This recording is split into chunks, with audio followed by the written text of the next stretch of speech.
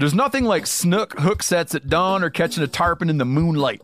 Find your next fishing trip made easy on fishingbooker.com and experience the magic of the Sunshine State or any other destination on your fishing bucket list. Book a blue water adventure in search of sailfish or go snapper fishing with the kids. With over 6,000 captains and trips to choose from, planning your next one just got a whole lot easier.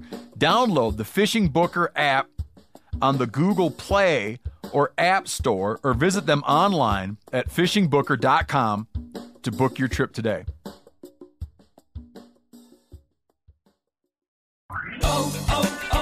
O'Reilly.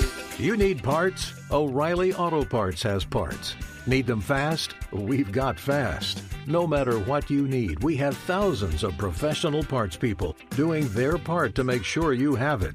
Product availability. Just one part that makes O'Reilly stand apart. The professional parts people.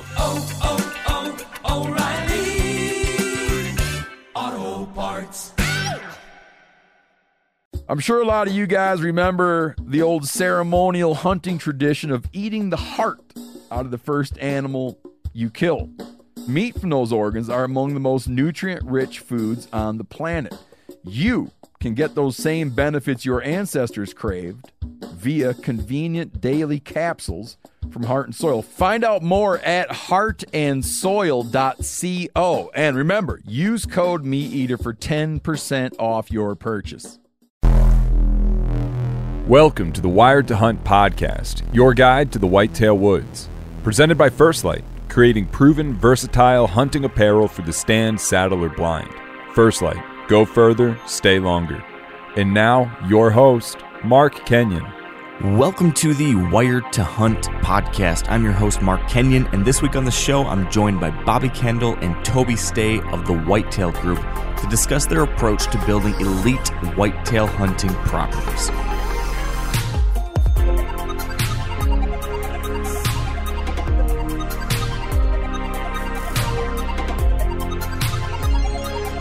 All right, welcome to the Wired to Hunt podcast, brought to you by First Light.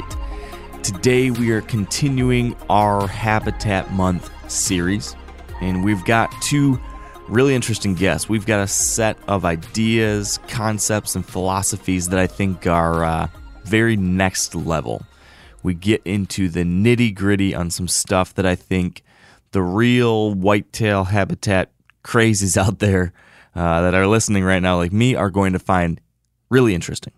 My guests today are Bobby Kendall and Toby Stay of the Whitetail Group. So two guys who are absolutely addicted to taking whitetail properties to the next level and their own hunting to that level too. And they've done it not just for themselves, but on a wider scale for other people through their company, the Whitetail Group.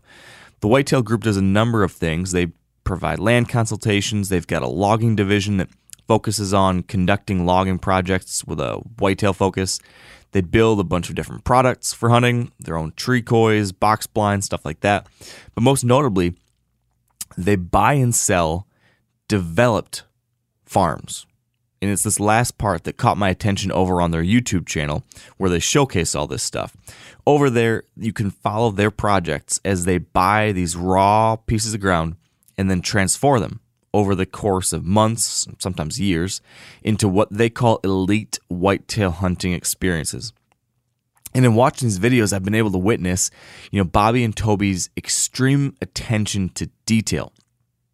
And I think it's fair to say a pretty outside the box approach in many cases to building, manipulating, and improving whitetail habitat. They're really building true whitetail meccas, absolute dream scenarios, and they're sharing a lot of the ideas that they're using to create these places, which is why I found their video series very, very interesting, and why it seemed like they would be the perfect guests to join us here for another installment during our Habitat Month. Now, I will say, I think it's probably fair to say, the approach that Bobby and Toby use in their land work might not be for everyone. It's probably not going to be for everyone. There's a level here of manipulation and influencing of deer movement through some of their projects that is definitely more extreme than most.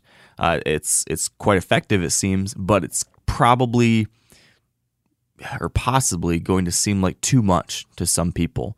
Not to mention, very time and resource intensive as well. So this stuff might not be for everyone. And there might be some people who hear this and say, this is too much. This is too heavy-handed. You're forcing the deer to do things that are outside of the natural. And that's fair feedback. I guess I don't have a position on it that I'm going to put out here right now. I think I have a level of intrigue in the ideas that they're presenting, and I will leave it up to all of you to decide whether or not it's appropriate for the hunting experience or the goals that you have. So whether you want to follow Bobby and Toby's prescriptions to a T, or just borrow a few small ideas here and there and disregard the rest, I do think there's something we can learn today. And I guess that ties into something that these guys focus on, which is this group part of the Whitetail Group name. And what that alludes to, according to Bobby, is this fact that, they've been trying to develop a crew that wants to pull in ideas from all sorts of different people. In talking to Bobby prior to our conversation, he emphasized this fact that, there's no one right way to do this. There's no single way you have to do this. And that's why they've pulled in a lot of different people to partner with, to work on projects with, to consult with, folks like Lee Lukoski, Ben Rising, Mark Lester, and a number of other folks. And I think it shows in the diverse approaches and ideas that they bring to the table for, land improvement and hunting. So I guess that's all to say. I think today's episode is a banger. I mean, I think it's really interesting. If you are a whitetail habitat junkie, this one is for you. This is an advanced conversation. We go into some really nitty-gritty details, some different kind of concepts with a strong eye towards this very strategic, highly planned set of improvements that can create high-odds hunting scenarios.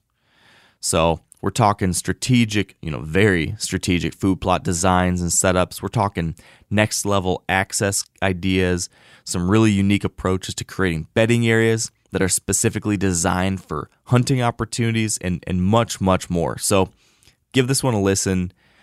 Filter it through what seems appropriate in your scenario, what seems realistic in your scenario. Take some ideas, leave some ideas. Find what's right, but learn something. That's my wish for you today, and I think you certainly will. So without further ado, let's get to my conversation with Bobby Kendall and Toby Stay. All right, here with me now on the line, I've got Bobby Kendall and Toby Stay. Gentlemen, thank you so much for making time to do this. Thanks for having us, man. I've been looking forward to this since, it would have been this past October or November. I started thinking, I got to get these guys on the show. I had been sitting in the tree watching over some food plots of mine, hunting, and thinking to myself, I want to do this thing. I really got to tweak this thing next year. I got to tweak this other thing, this coming winter. I was thinking through all the different ideas like we do during hunting season.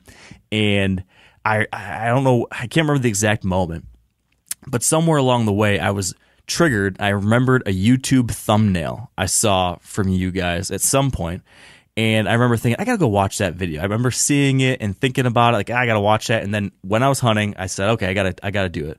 And that night, I remember laying in bed, and I just went down the Whitetail Group wormhole. I mean, I just watched everything, kept watching it. And then the next night, and I remember in my first week of rutcation in November, I remember watching some stuff and then listening to a conversation that Bobby, you had with maybe Ben Rising on one of his shows. And I just went really deep into the Bobby and Toby wormhole. And I got to thinking, all right, it's time. We got to have this conversation. So this has been a long time coming. And you guys are part of what's basically our month of deep dives into habitat here in the podcast. Everybody this month is focused on how to improve habitat for whitetails and for hunting. And you guys do that like a lot of people, but I feel like you've got a little bit different angle than many folks do. And I'm curious about something you guys have written right across the top of your website. And it's something you talk a lot about and you mention within the introduction to a lot of your videos and different stuff like that. And that's the fact that you guys are trying to develop the elite whitetail hunting experience. You develop farms for the elite whitetail hunting experience. You've got plans and designs and ideas for an elite whitetail hunting experience.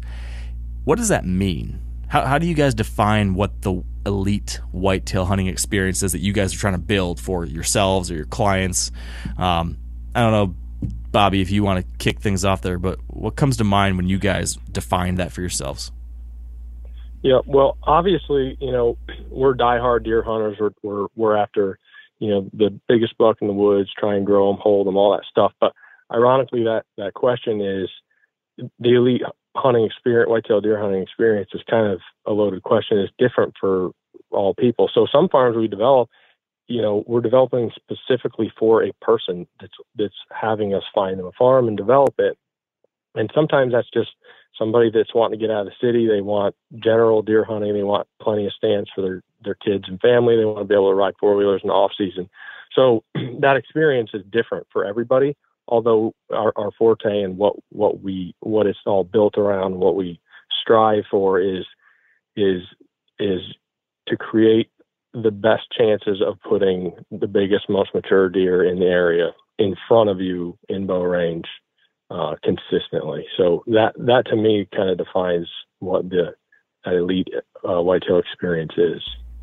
Would you add anything to that, Toby? Yeah, I agree. We can do the development for anybody, anywhere, anything that they're looking to do on the property, but we do lean more towards the 2%, the super elite trophy hunter that wants that special deer. And, to be able to consistently have an opportunity at that special deer or to grow them, to hold them, it takes some outside of the box thinking and some overanalyzing sometimes of things. And it's, we want to shoot 200-inch deer. We want to shoot Boone and Crockett deer on a consistent basis. And that's what I see the elite experience being. Okay. So if we were maybe standing up in front of an auditorium, there's a whole bunch of camo clad, drooling whitetail hunters in the audience, just like dying to learn about how you guys do this. You were up there with a whiteboard and a marker, and you were going to write your 1, 2, 3 or 1, 2, 3, 4, the core pillars of what creates that, like what you must have to achieve that elite whitetail hunting experience that you just described, Toby. What would be those 3 or 4 or however many things that you would list off as like must have this, must have this, must have this as those beginning foundational elements? What would be that thing to open up the classroom right now, Toby? What do you think you would write up there? The right neighborhood, correct access, and low pressure. Top 3. What do you miss, Bobby? Anything? Well, no, I think he hit on it. So I'll tell you what I start out telling people, whether I'm going out and looking at a logging project we're doing for somebody or, our consults we do. I try and get people rethinking and reevaluating. And the answer to that is it's something that everybody in that room can do, whether that it's just, a lease or it's a farm that they have full control and are going to go bananas on, or if they just have the means to do a couple things, it's something they can all do. And when I start my conversations with people about, and a lot of them are all gung-ho about doing habitat work and all this stuff, is I say, would you rather hunt a 1,000-acre nature preserve wildlife refuge that's wide open hardwoods, or would you rather hunt, and this is not anything against public ground, it's just an analogy of pressure, would you rather hunt pressure or public land in Iowa that's managed by biologists and foresters, and there's grasses and all this stuff, but it's open to hunting and there's lots of pressure? Well, I think all of us would choose the wildlife refuge nature preserve that has no habitat work even done because of pressure. That's, in my opinion, that's the number one thing, the tool and arsenal that we all have as deer hunters to make our farms better. And that's where it all begins. And my whole point usually is to people, nothing works without a strategy, a plan.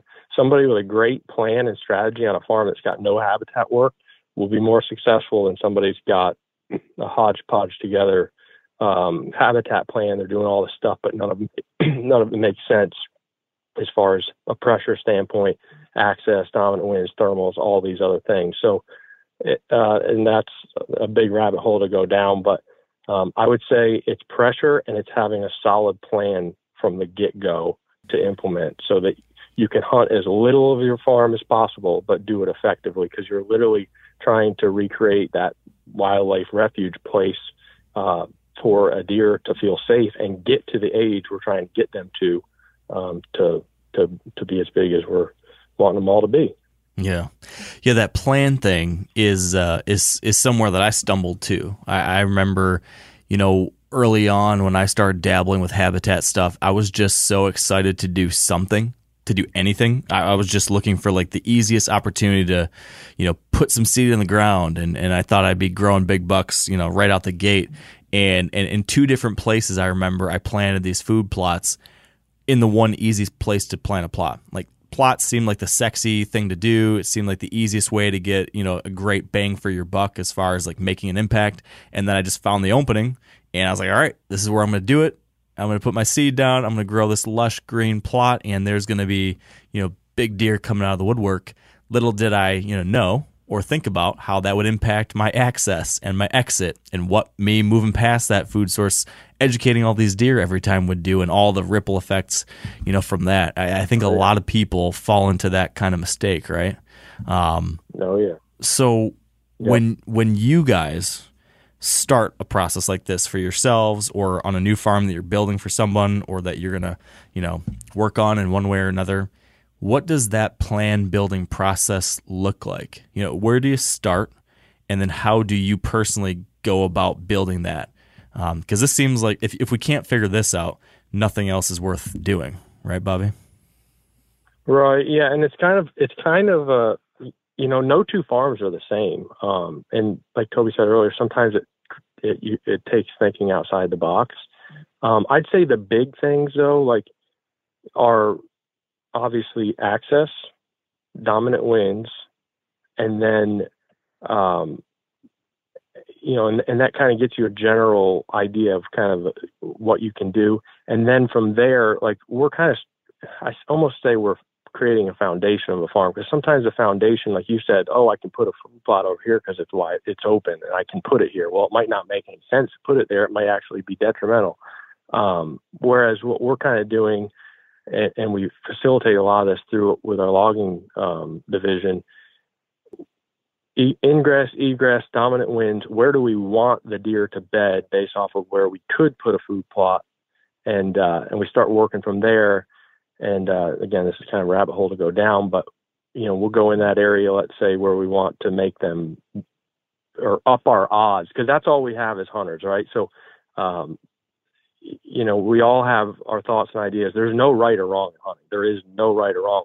I think the only thing that we can all agree on is that we have the ability to stack odds and raise probability, and we can do that exponentially. So if we can coax the deer into bedding in a certain spot because of the way we're wanting to access a food plot that we're creating, it ups our odds of not spooking the deer and having him come into the plot the way we want him to. So we'll go into that, let's say, south-facing slope that makes sense because he's want to bed there anyway, makes sense from our ingress, egress, and our dominant winds.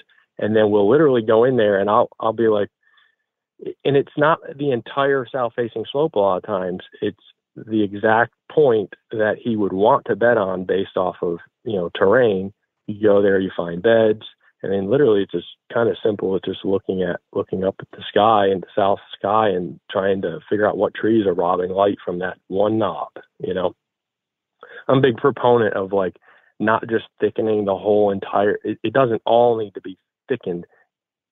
Thickening it in key locations, I think, can go further than just thickening a whole farm, because then there's strategy behind it. And, there's some things that we can talk about how that looks, that we've been doing lately that I don't hear a lot of people talking about. You mentioned this idea of kind of thinking through where the bedding would be and how that would impact your food and how that would impact your entry and exit and winds and everything.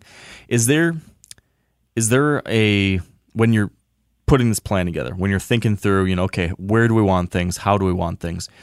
do you always start with, okay, bedding first, and then how does bedding impact food, and then how does access get in between all those things? Or is it always different? Is some properties you're thinking, okay, I don't know about bedding, but I know that we're going to have to put food here and here, or I know we have to access from this side, and that's going to dictate where we do all these other things. So I guess my question here is, do you always have an order where you try to plan out the connections between these things, or is it going to vary wildly, and how do you go about, prioritizing those things?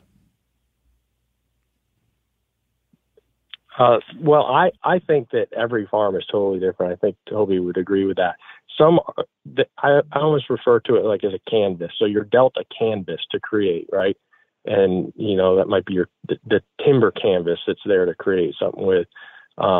They're all so different, so you really got to get boots on the ground. And honestly, kind of my approach, and I'll tell people, look, I might say some things that make no sense at all while we're here, but all of a sudden it'll all start making sense because I got to see the farm, I got to feel the farm, and I'll throw ideas out. And it's kind of like this process I go through.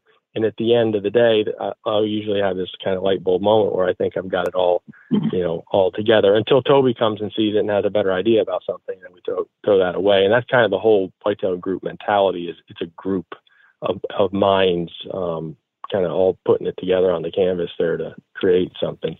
I don't know if that answered that question, but they're definitely all different, right, Toby? It's always exciting when Bobby and I walk a farm together, or all three of us, or Mark or Lee or somebody we're together. And it seems like those are the most exciting ones because everybody's brain is going, 100 miles an hour, and you're just spitting out your thoughts, and it's just a really good, exciting thing. And every farm that you go into is, like Bobby said, is so different. There, you're asking for like a plan, and there really isn't a plan because every farm kind of has a different flow. It's got a different vibe, and it's got a different objective. And some farms have cover, so you don't need to create cover. Some farms have a ton of food already, and you don't need the food. Or some farms have major access issues that need to be corrected, or some farms may have a neighbor issue that needs to be corrected. Or, our farm developments even go as far as renegotiation farming contracts because you need a guy that's easier to work with because it's better for your deer hunting. Or like the level of development, I feel like what we do is so far beyond just somebody who's a food plot guy or somebody who can come in and manicure your farm and make it look like a golf course. With selling real estate and stuff, I get the advantage of being on, more property in a month's time than guys will see in 2 lifetimes. And because of that, I get to compare, properties to properties. And I've been on some farms that, they should be on the cover of a magazine just because they're so beautiful. And you go in there and everything is so manicured and trimmed, but it's a terrible layout. It's a terrible deer hunting farm because you did all the things you thought you wanted to see, but they're in the wrong places and the access is wrong and you're killing yourself. But you get to sit there and look at this real pretty farm, but you're not going to shoot any big deer on it. So there's just a lot of levels to what we do. And like I said, we'd need 3 shows to probably cover all that stuff. But yeah. So can you describe for me then, Toby, at maybe we need to just explore like a hypothetical example or an example of a place that you've done this yourself. But I'm curious if you can kind of walk me through how someone if someone were trying to do this themselves, how you would recommend them trying to start thinking through how to analyze a property. Let's say maybe they just picked up a farm, they bought a farm, or maybe they're considering buying a farm and they're sitting here and thinking through, okay, what does this place need? How do I make this place better? Like, what are the steps that you would recommend someone go through to start determining how to prioritize these things, how to create that flow that you're talking about? And again, I know every farm's different, every card, every hand is different. Yeah. But like, walk me through some kind of hypothetical process that someone should be thinking through as they're analyzing their place. It's kind of like what Bobby opened with is, what's the purpose? What are you developing it for? Are you developing it to be able to take your wife and your kids and your family out there and shoot $15 a year off of it and have a great time?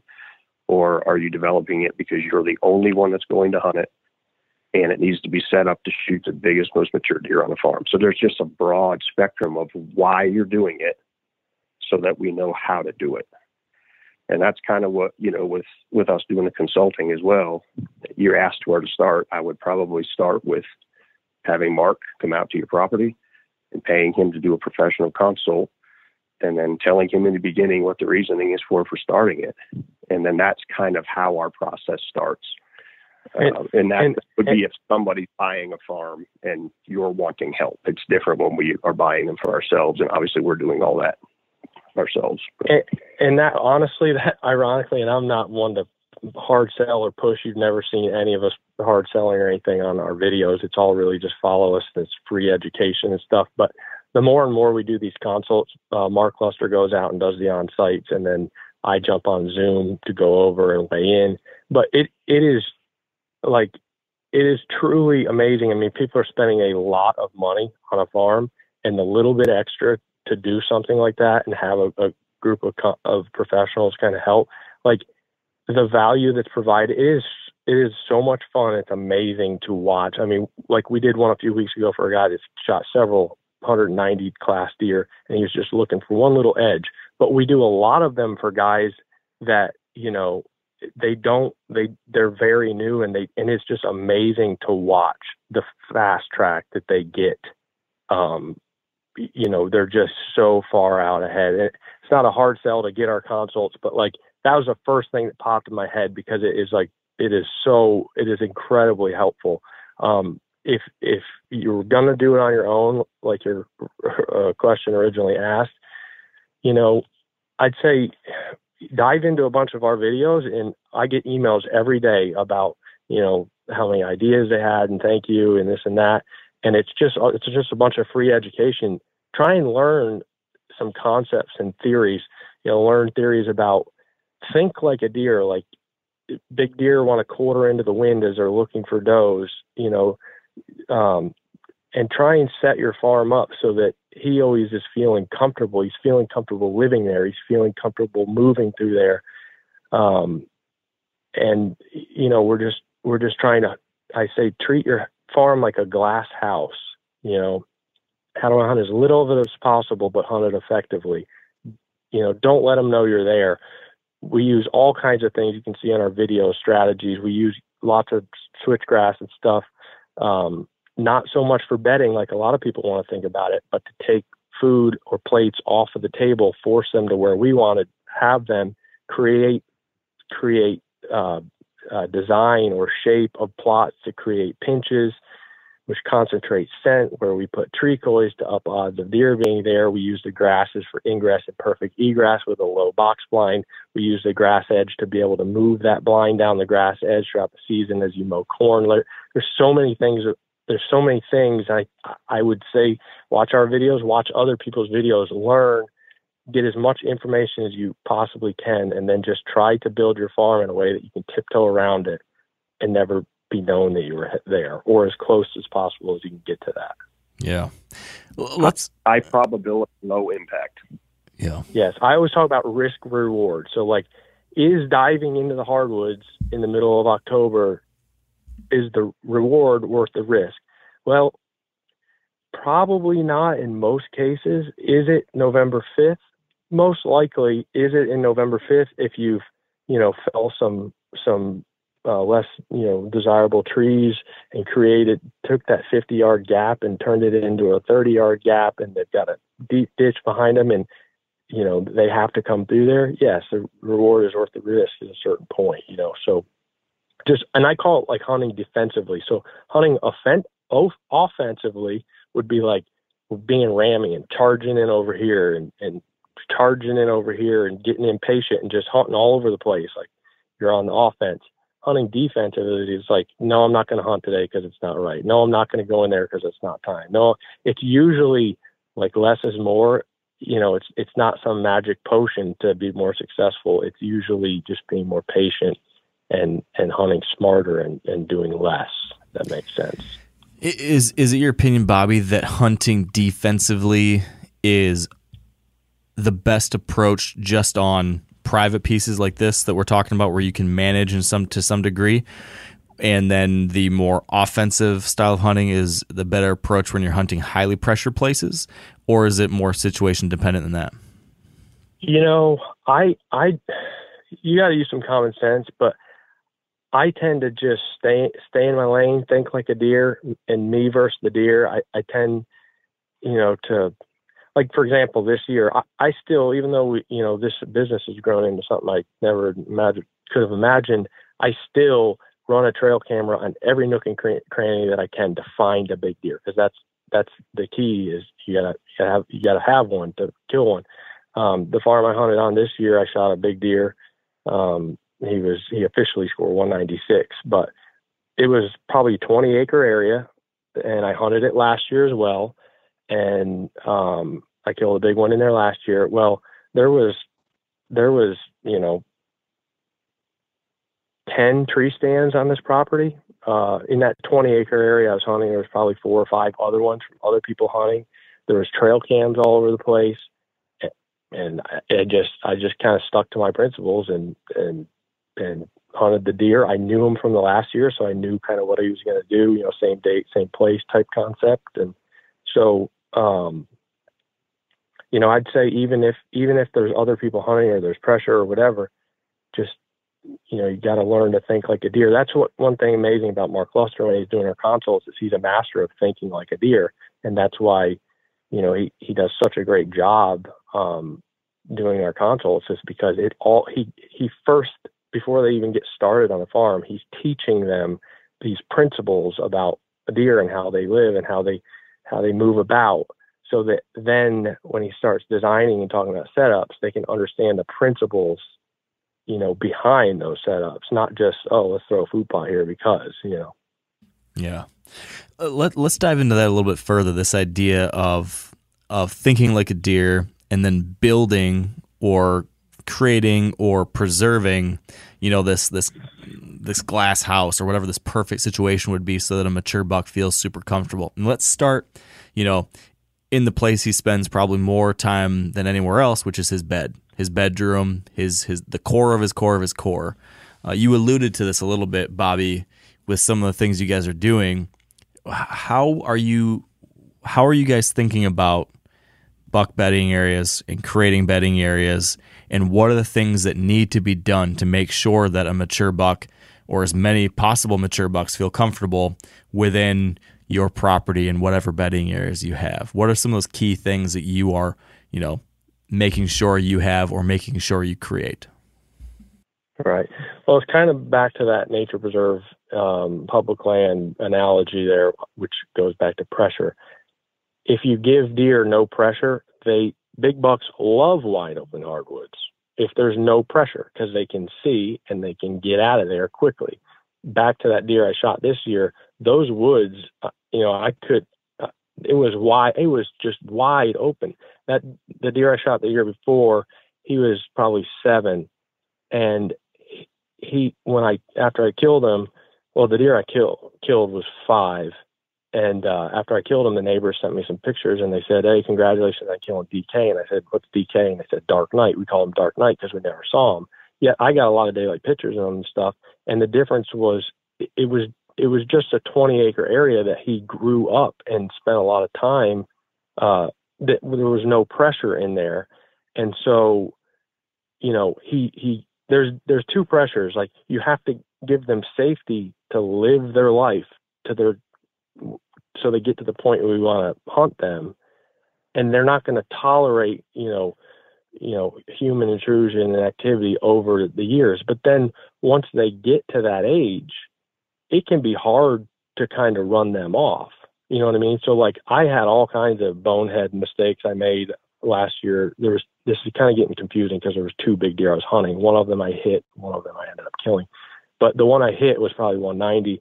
And that deer, I made 5, 6, 7, 8 mistakes. He winded me. I missed him. I hit him. And he just would not leave because he spent 7 years in an area and he was that age. And it was hard it was hard to run him out of there. And people, I don't think people realize that. You know, a lot of people think of them as like unicorns, you know, like one mistake and they're gone. Well, once they get to a certain point, it can be hard to run them out, but you have to give them that security over the long haul to call home to where they become that big buck. And so what that looks like starts with pressure. Everything I just said, I guess, gets back to pressure, regardless of the habitat. So you have to have a place you're going to give them security. And then what that looks like in my eyes, instead of going into an area where we have a south-facing slope, you know, that makes sense, it's tucked in, it's not going to be affected by our ingress, egress dominant winds, rather than go back there and just, you know, if let's say our logging division's going in there, rather than go in there and hammer the woods and make a clear cut essentially or whatever, we'll just kind of do a healthy select cut. And then, like I said, we'll pick that one spot. It's like, where would the biggest buck in the woods want to live or lay? Well, probably right there on that point, because he can see everything. And sure enough, you go up there, there's beds. And then we just start, you know, trying to open up the sunlight to hit that exact spot. And now you have some strategy, because if you got a food plot 100 yards down that ridge and you get consistent pictures, you can start kind of, you know, telling where he's coming from or whatever, and you can kind of guess that he's on the point. However, I think that creating just bedding areas in general can be more impactful to your hunting strategy than trying to make a quote a buck bed bedding area or whatever. And this is kind of why. So we've all come up to like a deadfall or a tree in the woods, and you've got, you know, 1/4 acre of briars and stuff that exploded because there was like 1 or 2 trees that got blown over in a windstorm. And sure enough, there's beds in that, right? Mm-hmm. So if we can start trying to create these pockets that make sense for egress and a hunting setup, like let's say we can slip in this ravine in the rut and we can get up, there's a draw that goes up to this flat and they're going to pinch around the top of it anyway. And so we go up there, we find a tree stand or a tree, and we start laying it out around that tree. And then we would open up that pocket of light in front of that tree, but we would make sure to do it in a way that there was a path of least resistance in all that mess that we created between us and the stand, about 20 yards. And we figured it all out, you know, to, let's say, hunt a southwest wind. What we're doing is we're creating a destination, kind of like a kill plot. We're creating a destination in the woods for a buck to go to look for a doe in the rut. And what happens is, if you think like a deer, and he wants to be on the downwind side of that 1/2 acre thicket you made, or 1/4 acre thicket or whatever, he's going to go to it. And in theory, he's going to be on the downwind side of it. And when he does that, he's now going to put himself at 15 yards or 20 yards because he's trying to stay in the path of least resistance on the downwind side of that. And it just so happens that there's a huntable tree there because you built it around that, and there's a ditch behind it that gave you as good of access to get to that point as possible. And you create 2 or 3 or 4 of those around your farm. Now you've got some strategy, because those become even more powerful than like a kill plot, because a kill plot, like I look at kill plot as a scent concentrator. It's a place a big buck wants to go to and pick up scent from a doe. However, it's a lot more powerful in the rut when he could be out at any given time of the day. It's a lot more powerful when that destination is in the woods, and it happens to be a place where the does are at all day long. And you could have a big deer get up on his feet and go like connect the dots, and he could hit every one of those little patches in one walk in a matter of 10 minutes. And every single one of them, he'd be boom, downwind, downwind, downwind. And when you lay them out around that stand and that pinch that's already there, you have strategy, really powerful strategy. I think more powerful than even, you know, hunting a food plot in the rut. Yeah. So instead of a kill plot, you've got it makes a lot of sense. It's almost like a kill bedding area. Yeah. Like a kill thicket or something. You're thinking like a deer, and it's not like a lot of people want to talk about buck bedding areas. It's not like, so if you think about like, okay, I'm going to go hunt a buck in this bedding area. And again, there's no right and wrong. Different people have different approaches, but like, you know, to me, that's hit or miss. You know, it's like I'm going to go back in there, chance blowing him out when I get in there, even in the dark. And then if he's not there at daylight, maybe he'll come, maybe he won't. But if I can get into a patch that becomes a destination in the rut when the risk reward is worth going back in there, and be like, I don't care where he is right now because this is the spot he's going to come. Yeah.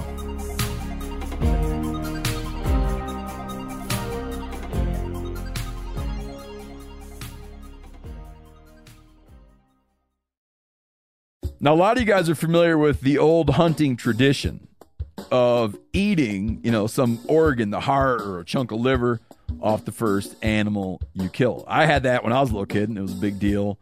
Organ meats were always prized by frontier people who knew the importance of getting a lot of different minerals and nutrients. And as often is the case, those guys were onto something, because organs are among the most nutrient-rich foods on the planet. And you can get the same benefits your ancestors craved via convenient daily capsules from Heart and Soil, made exclusively from regeneratively raised, grass-fed, and finished cattle.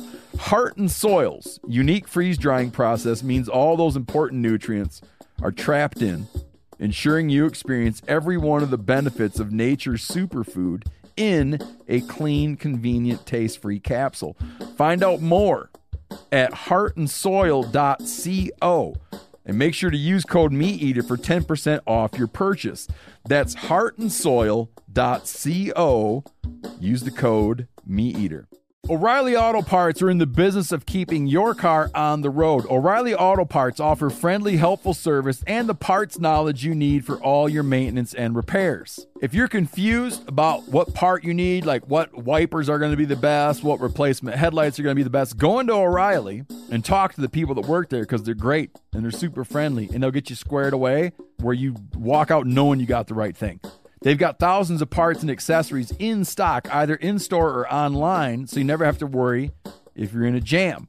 Do you need your windshield wipers replaced? You need a brake light fixed? You need some quick service? They'll help you find the right part or point you to the nearest local repair shop for help.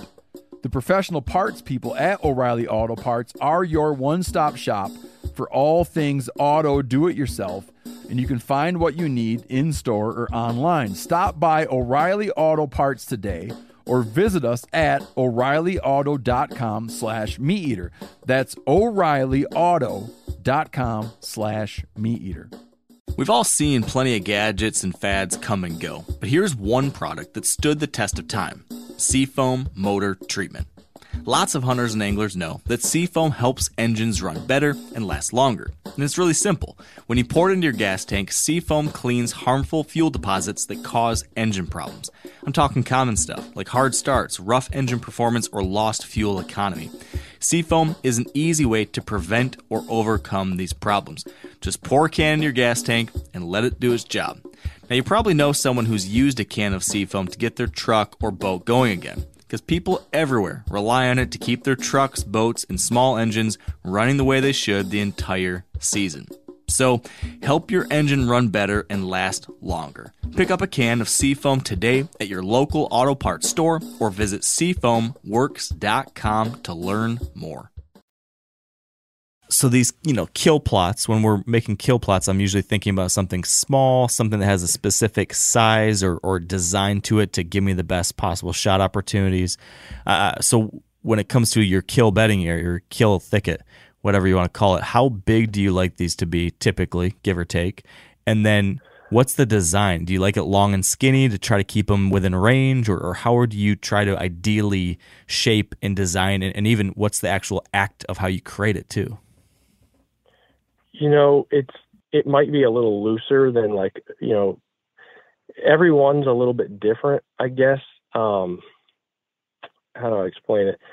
I think smaller is better. You know what I mean? Like if you're thinking like a deer and you're in these hardwoods and there's one brushy knob over there, you're going to go check that for a doe because you can't really see in it, I almost think the smaller is better, but it kind of is relative to the type of woods you're in. If you have wide open hardwoods, and you have if you have one blowdown on a point and the rest is wide open, it's going to be a piece of structure that a buck is going to maybe go to look for a doe against it. And like, I did some logging up there on Lee Lakoski's, and he was big on that. Like in this one wood lot, he just wanted to put some tops on the ground to give them structure, to bed up against, So it's kind of like, it sounds crazy, but it's almost like fish relating to structure. They do the same thing.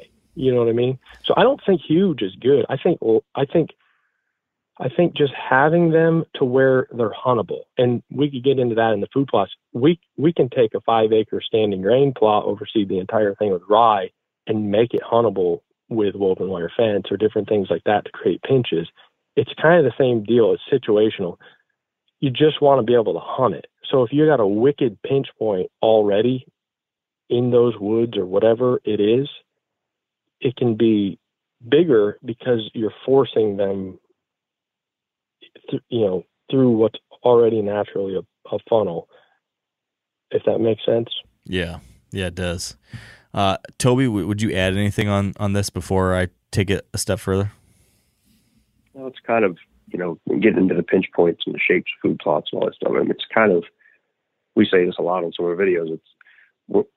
Most of the time we're just enhancing an area or something that deer's already using or a place that they already want to be in, and then you're attaching strategy to that spot. It's not about just installing a food plot and looking pretty. It's how that food plot flows. How do you get into it without being seen? How do you get out of it without being seen? And then shaping it in a way that the deer, you're actually telling the deer exactly what openings to come in and out of, and using debris to funnel traffic and building woven wire fences. It's like there's so much micro strategy that goes into each bedding area or each food plot that gets created. It's like that's where, we're kind of taking it to the next level, and that elite deer hunting experience thing kind of comes into play again. Yeah. So like for an example, I was out on Greg Ritz's place a few weeks ago, and they had a point that they had, and we were just kind of all like putting our minds together. We were looking at doing a logging project, and they had a point that they had done a big hinge cut, TSI type stuff. And you know how a lot of times when you hinge, and it kind of plays into that whole strategy I was talking about, when you hinge and you got all those trees laying down, like, yeah, they'll go out in it to bed. But as far as a buck cruising, through it, he's definitely going to be on the downwind side because it's an entangled, mess to go walk through. So we got to this point, that they had done basically a hinge cut on. And we basically kind of put our heads together and came up with this concept. There was a perfect gift from above of a white oak that was on the downwind side with a north wind. And it had really good access to it in the morning. And it was just a simple like, hey, why don't you guys take some chainsaws and go through here 15 yards, 20 yards in front of the stand and just chunk these things up just enough to get your skid steer grapple to go down there and pick it up and back out. So in other words, you were left with this clean lane right in front of your stand, right through that mess of hinge cut that was about an acre big, but still on the downwind side.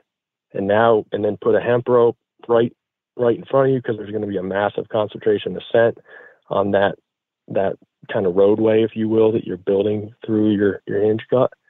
And then that, like he just talked about in the micro strategy, we talk about everything in macro strategy and micro strategy. That's your last layer. So like I talk about it like it's like your overall strategy is kind of like a game of Jenga, right? And every block is like a layer of strategy, right? And sure enough, it's the last stupid thing you didn't do that ends up we've all done it. It's like, yes. You forget it's just the one stupid thing that you don't have an extra release in your pack. It's something like that. It's that one last layer of strategy that can make or break you. And so, by putting that hemp rope on that road, where there's a place they're going to want to scrape anyway, because there's a concentration of scent, which we can get into in a little bit, but it just ups the odds that he stops right there. You know what I mean? And gives you a broadside shot. So that's kind of an example of one of those, you're taking something that's, TSI, and you're connecting the strategy with the habitat work, if that makes sense. Yeah, it makes a lot of sense. And nothing works without strategy. It's like not in the food plots where you go down that hole here in a minute, but it's all about strategy. Food plots are, I'll plant whatever you want to plant. It's 95% strategy.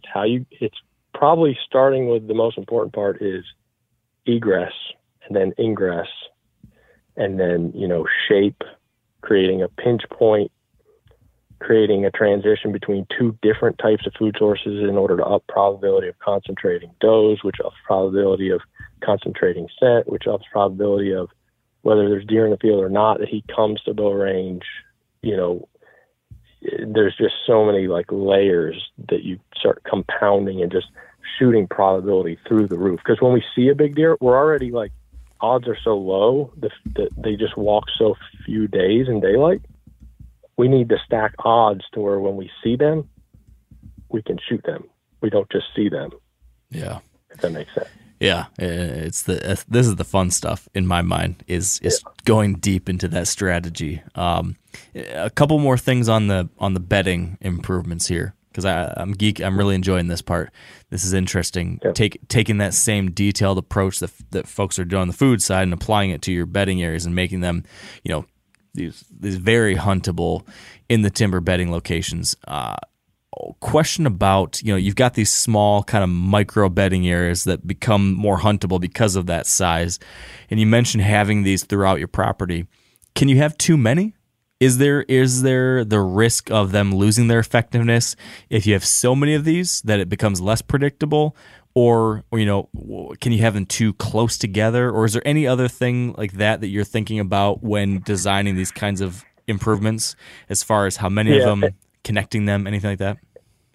And back to the one size fits all, I don't want people thinking every farm, we just do this exact thing on it. It's not like that. Some don't lean themselves towards it. Some do. I would say the answer to that question is I don't think you could have too many as long as they stay huntable and accessible.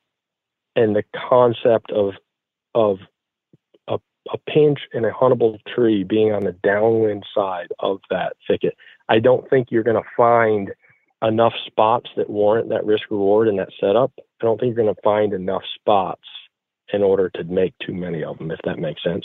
Okay. Pinches. You mentioned pinches there again. I feel like that's something you guys really, really key in and across many parts of your properties, in the timber, in the food plots. You guys are always creating pinches or finding pinches and enhancing them. Can you elaborate a little bit on these in the timber pinches that you are either trying to take advantage of already or creating, inside or downwind of these bedding areas? How do you guys do that? What are you looking for? I don't want to steal the mic, but I'll probably take this one too, because I run the logging division, and so we do a lot of this. That cool, Toby? Yeah, go ahead. So, oh man, this is a good one. We kind of have become known for the walls. We talk about the walls. You probably heard us talking about them in our. So, a lot of the big walls you see, that's during an excavation project. Like we're actually clearing food plot. We'll use the debris to create these pinches in these walls that also serve as access. And they end up growing up. Just, you can't even see them after a year or so. They just look like a berm with stuff shooting out of them. Then, a lot of times when I go on a logging project, they're wanting us to build walls all over the place, but they don't realize that's more excavation. What we can do during the logging project is, I'll give you a good example. We're logging for a guy right now up in Fulton County, and we're kind of doing some of this around a specific deer. But he had this kind of big bowl of big mature hardwoods, had a point that kind of came out facing southerly. It's on a bluff.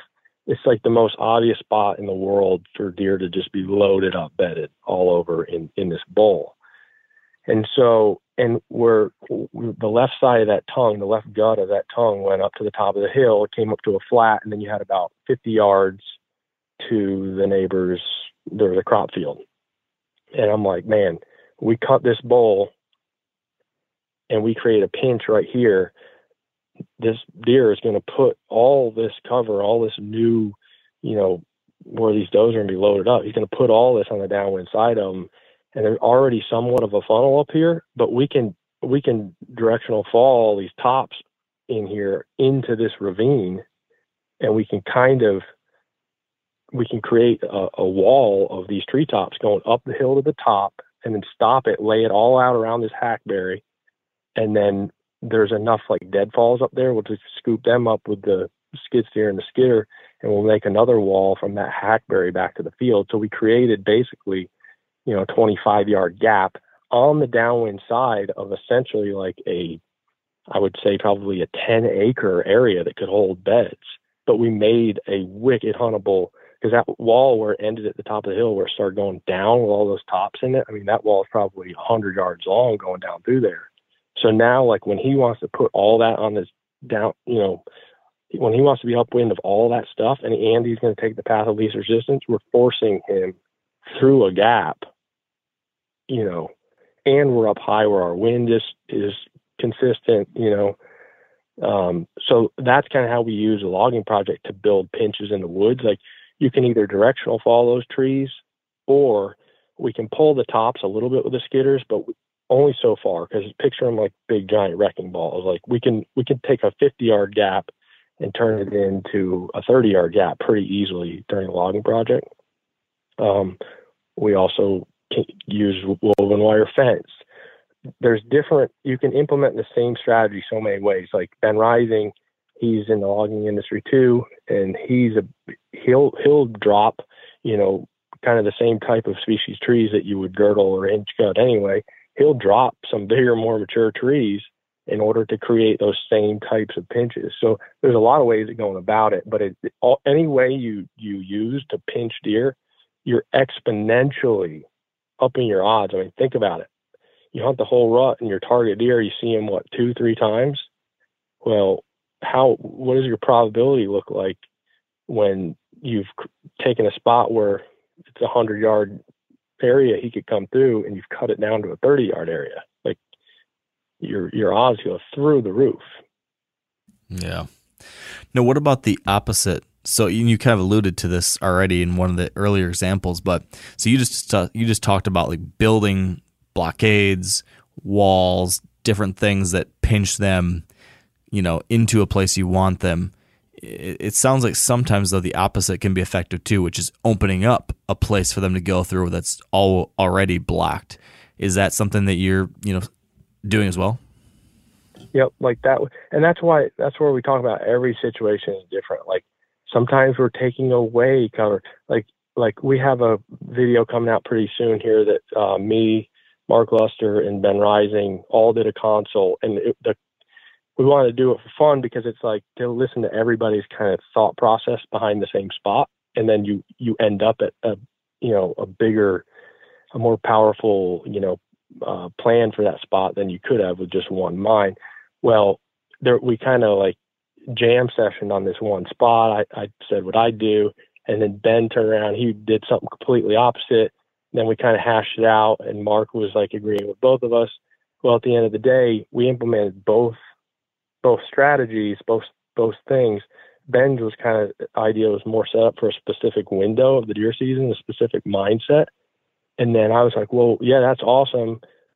Why don't we take the mulching head, go straight down this creek bottom that's super thick that way, and straight down it this way? And Mark's like, yeah, let's put a woven wire fence from that tree back to the creek. And then, like you just said, we're creating a path of least resistance through this thick stuff, upping our odds that they step out where we want them to step out. Yeah. So you can reverse engineer it a lot of times, by taking away. It's just the canvas that you're dealt. Mm-hmm. Toby, would you add anything else? Yeah, touching on that path of least resistance, we talked about the benefits of the logging project and stuff here several times. Another big benefit is, the road system that you create during the logging project.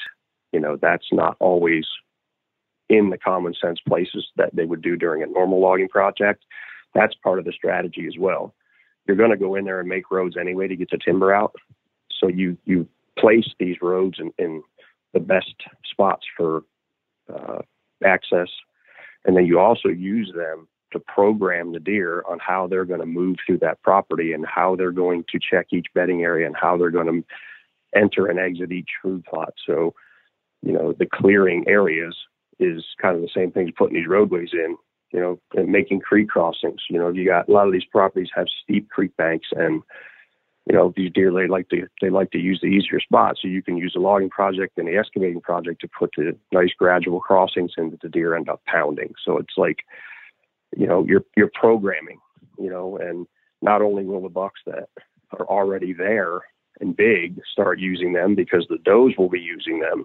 And again, concentration of scent. When the does start using these roads as their main travel corridors, the bucks are going to start using the roads because the does are there. And we've got several video clips of, 10, 12 does in a row, single file right down the logging road. And then here's the buck right behind them. I mean, they're like us when they move through a piece of property, they like to take the easiest path to get to where they're going, whether it's bedding and feeding. And, on my personal farms, we've done several of those too. It's like the most beneficial thing that I think is the road systems. Like that's my personal opinion is you could eventually shoot every buck on the farm out of the right road intersections in the right place on the property. Another one that comes to mind is the Montgomery piece. I mean, that was an awesome example of what the roads can do on a big piece of ground. Yep.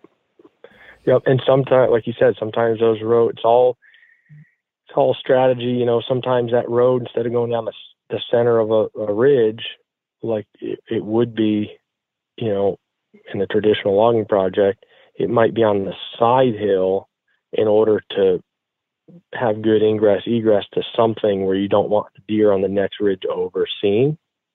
And a lot of times, we might have to use that original skidder trail up top just because it's drier and stuff. But if it's part of the plan and it makes it better, and that's what we're trying to accomplish through the logging project, before we leave, we will cut that road, on the lower side. But when you got the timber project there, it gets all the equipment there, and you can start doing, you can start implementing, a lot of the hunting strategy. I always say, like, the logging project is like it's like you're building a house. The plan, you got to have a plan first. That'd be, studying up, kind of coming up with your plan, doing consult, whatever you got to do, you got to have the plan. It's like trying to build a masterpiece house without a blueprint. And then the foundational part of it would be, the logging project, or excavation project or whatever. The nice thing about the logging project is it funds the project, So, but that's where you're kind of roughing in, trying to get these deer to bed in these certain spots. We can open up plots in these certain spots, and we can put these roads in certain spots. Sometimes those roads will have them come off, we'll just put a creek crossing in a certain spot relative to a certain stand, so that we have that path of least resistance in the rut right in front of a stand. So again, it kind of comes back to there's no rigid, set of guidelines, but the logging project is just a tool to be able to implement a lot of these concepts and strategies. Yeah. Like on that, we did a big Fulton County farm for, we did for Steve. We had a big, fairly open block of timber, and the most noticeable terrain feature and kind of what really funneled most of the deer traffic was a huge ravine that went straight down the middle of that block of timber. So when we were doing the select cut in there, we put a huge, giant culvert pipe in the middle of that ravine, in the middle of that woodlot, and made a big flat crossing. And then we connected all the roads from the timber project like a spider web down there to this one crossing, and created this super pinch point in the middle of what was a super wide open piece of woods, just by putting a culvert pipe in there and doing a little excavating. I mean, and it was a crazy good spot. Yeah, I think I remember seeing that.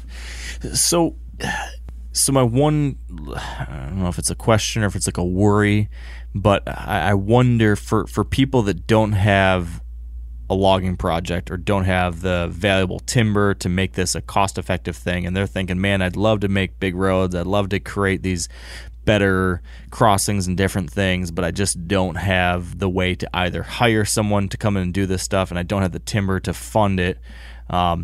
Is there like a budget version of this? Is it can you do some version of this by renting a skid steer for a day or two and making some miniature trails and crossings and things like that? Like, is there some kind of, junior way to achieve some of these things in your mind, Toby? Sure. Yeah, I mean, there's all kinds of tools at your fingertips, whether it's renting equipment or, having somebody help you with the plan part of it, and then implementing it yourself over time. You don't need to jump in there and do it all in one shot. And then that way you can kind of stretch the cost and the effort out over a couple of years. Yes, to answer your question, yes, there's a way to do it. And that's where it goes back to not every property needs a huge excavator or needs a bulldozer or needs a logging and skidders or something. It's, every piece of ground is its own animal. Yeah. And to expound upon that, like back what I first said, a good plan and a good strategy may not need a whole lot. Like those creating those destination, like doe bedding type areas I was talking about, you can do that just by going out and girdling and hinge cutting trees and putting trees on the ground in little areas. I mean, so it doesn't require this big, massive, orchestration. But another thing about that is like, and that's kind of part of the value we're providing. We're out here in the game. We have to buy the farm right, but we have a list of people that are having us help them find farms. And a lot of times, once we find a farm, get it under contract, we'll already have somebody that's been waiting on that exact farm. Then we will actually implement that project and we will involve them. So like if, let's say they're a non-resident in Iowa and they want to develop it for late season, we'll actually, as part of the deal, we will do all of that stuff you're talking about. So, at first it might sound like, well, this is far-fetched. We're not really, the average guy can't do this. Well, we're actually, we sell farms to school teachers, all kinds of different people we've dealt with.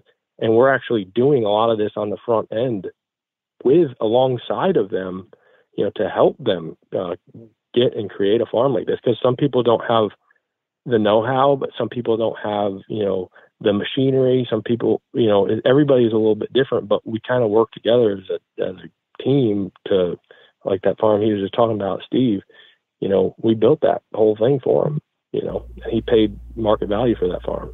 Yeah. Yeah, you guys have got it figured out because not only do you get to, be on the side of buying and selling these places, but you get to do the fun stuff on a lot of them too. The actual work and the improving, and I mean that's at least for me, that's the real joy of this stuff is the projects and seeing it all come together. So that's a pretty good way to do it. And like I said, back to the consulting stuff, that's been really fun for me lately because, at night I'll get on one an hour long, watching, helping these people. I keep telling them, a lot of them have a big deer, we're developing it, but we're kind of developing some things around a big deer. And we're send trail cams, we'll help you, we'll put our minds together and figure out how to kill this deer. And I tell them, I'm literally hunting vicariously through you now, because we're on so much ground now, it's just odds and probability. We're seeing, this guy's got this big special deer and this guy's got this big special deer. And me, Bobby Kendall, I can only it's hard to find them. You know what I mean? So it's like we're hunting vicariously through these guys, and it's just so much fun to watch them, be successful and help them be successful. That guy we were just talking about, Steve, we did a video around that whole project, and then we put the video out, and then he's like, "Oh, by the way, I didn't know if I sent you this." And he sent us a picture. He shot 180 something inch deer, and we're like, should have said that before we edited the video. That'd be nice to see. Fun. Then we had a guy this year, Toby, over there in Fulton County, and he was a pretty new hunter, right, Toby? He sent pictures of Toby of a 200 inch deer, getting them pictures of them like every day. He's like, I don't know what to do. He's like, just get in the box. And that was another example. That particular gentleman there was the same kind of a deal. You know, we bought that farm and just had barely started the development. And then we had the first couple phases of video out, you know, this guy kind of was looking for a real high quality farm in that area, and he bought that farm, you know, off of us before that project was done, and kind of jumped in on the backside of it. And then first time he goes up there and hunts it, he's got this gigantic deer running around, and he's texting us back and forth. What do I do? Where do I sit? You know, here's where I got his pictures. And, you know, then it's just super exciting just to watch and to hear somebody's enthusiasm about, you know, the farm that they bought and helped develop. And it's, you know, it's a very exciting, rewarding kind of thing. Yeah, I bet. So speaking of, you know, telling that guy, hey, jump in the box. Let's shift from the timber out towards our food sources. You know, from seeing the things you guys have done and what you've talked about is you design these different properties. I know there's, like everything, there's strategy behind how you place your plots and how you design your plots to achieve the kind of movement you guys want. Toby, can you start maybe by walking me through some of the things you're thinking about when deciding how to place your plots on a property and how you design them? What does that planning process look like specifically on the food plot side, the food side of this equation? Well, it goes right back to pressure again. You know, how can you hunt these spots consistently and not blow deer out of there every time you're coming and going? So, and this was kind of on a consult that me and Bobby and Mark did yesterday. We were talking about something just like this. And, you know, I refer back to a big acreage piece that I have personally. And I told Mark, I said, you know, I got a farm that's almost 500 acres here in Adams County, Illinois. I said, and we've got it so fine tuned and so set up, and the strategy so right on it that we hunted out of 3 food plots with 3 box blinds, 500 acres. That's it. You know, and that's all about having that premium spot with a set tight box blind and the right way to get in and out of there without spooking everything. And you just watch your cameras and you keep the pressure low, and we will kill our target deer on that farm out of one of those 3 box blinds like clockwork every year and never have to step foot in the woods. Can you walk me through an example of one of those setups, like just in detail, kind of how you actually achieve what you just described? So we got one food plot, I call it the South plot, and we've got a certain area that you're able to park a vehicle in a low spot, stay out of sight. There's a certain role in the field for access that you can get in. There's a little waterway to get on the other side. So you've made it all the way to the box. You've parked your vehicle, you're get ready. You've walked all the way to the back side of the box without any detection at all. So that's step one. You're in there.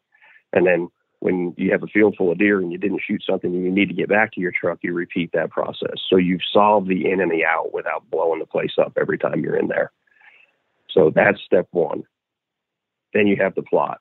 I always like to do grain to green because then you have something in its prime for every phase of the season. So we have to do them big. So we only have 3 plots on that big of a piece of ground with that kind of deer density. You have to take that into consideration as well, because you can't go through all that effort and all that time and then end up in your prime hunting season and you have no tonnage of food left. So that has to be something you assess too, is your deer numbers and is there going to be anything left when you want to be there hunting it? So we've got 2 or 3 acres of standing grain, and then we've got the plot shaped in such a way that the green that's on the other side of it comes together at the pinch point right where the grain, because these deer, when they come out, they'll bounce back and forth from grain to green usually. And you kind of want your highest probability spot to be in that narrow point of the food plot on the transition from grain to green. And like Bobby talked about before, you know, if that field shape happens to put that at 60 or 70 yards, you could actually take fence or tops or some kind of a structure, hay bales, you could stack hay bales and pinch that 60-acre spot down to 30. And then on top of that, in that 30-yard gap, you could put a tree coy with a hemp rope and a licking branch. Now you've enhanced it even more. And then, you know, Bobby's big advocate of this too. He'll actually go around the perimeter of that food plot and cut off all of the low-hanging scrape branches, licking branches, so that they become dependent on those one or two treacoys that you've got out in the food plot, which are all in bow range of your hunting position. And a must, again, in my opinion, is a set tight box blind. You sit there with the window shut until it is time to open it and shoot whatever it is you're trying to kill. Because that, you create these spots and these primo food plots, and you've paid attention to every detail. And, what's going to happen in those type plots is you're going to have 30 or 40 or 50 deer out in that kind of a place before your target animal walks out. So when you're trying to do that in a situation where you're sitting in a tree stand, then the wind's going to swirl, those thermals start to cool, and it starts to do some goofy stuff. You're not getting away with that most of the time. So that box blind, that set type box blind, becomes a very important tool in that kind of a hunting situation where you're going to have massive amounts of deer coming to your location. So you've solved the getting smelled part. You've paid attention to the shape of that food plot. You've got grain for late season. You got green for early season, and you've got the correct way to get in and out of there without blowing it up every time. And then you just repeat that in the different zones of your farm as the opportunity allows for, and working with your farmers is pretty key too. You got to have the ability to buy back those crops or plant them on your own, because you got to have both types of food in those kind of hunting situations.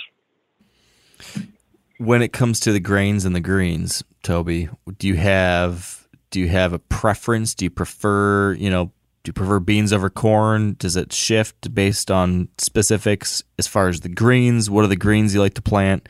Can you give me some more detail of what you found to work the very best for you, at least?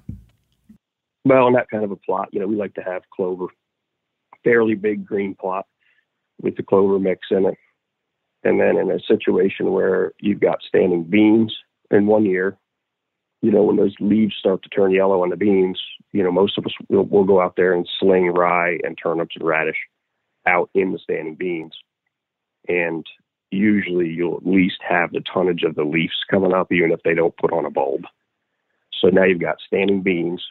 Underneath your standing beans, you got rye and turnips coming up. And then next door, you got lush clover. So you're just giving them, you're throwing a smorgasbord at them. And you can even do that overseeding into standing corn plots as well.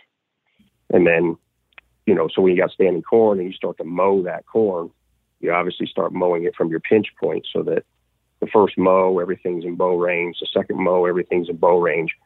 By then you're getting into November and you're starting to stretch it out there a little bit. You're coming into your first gun season. You got 125, 50 yards you can shoot. So you're paying attention to the times of year you want to hunt and what you're using to hunt during those times of years, and you're just adjusting your plot as the season goes on.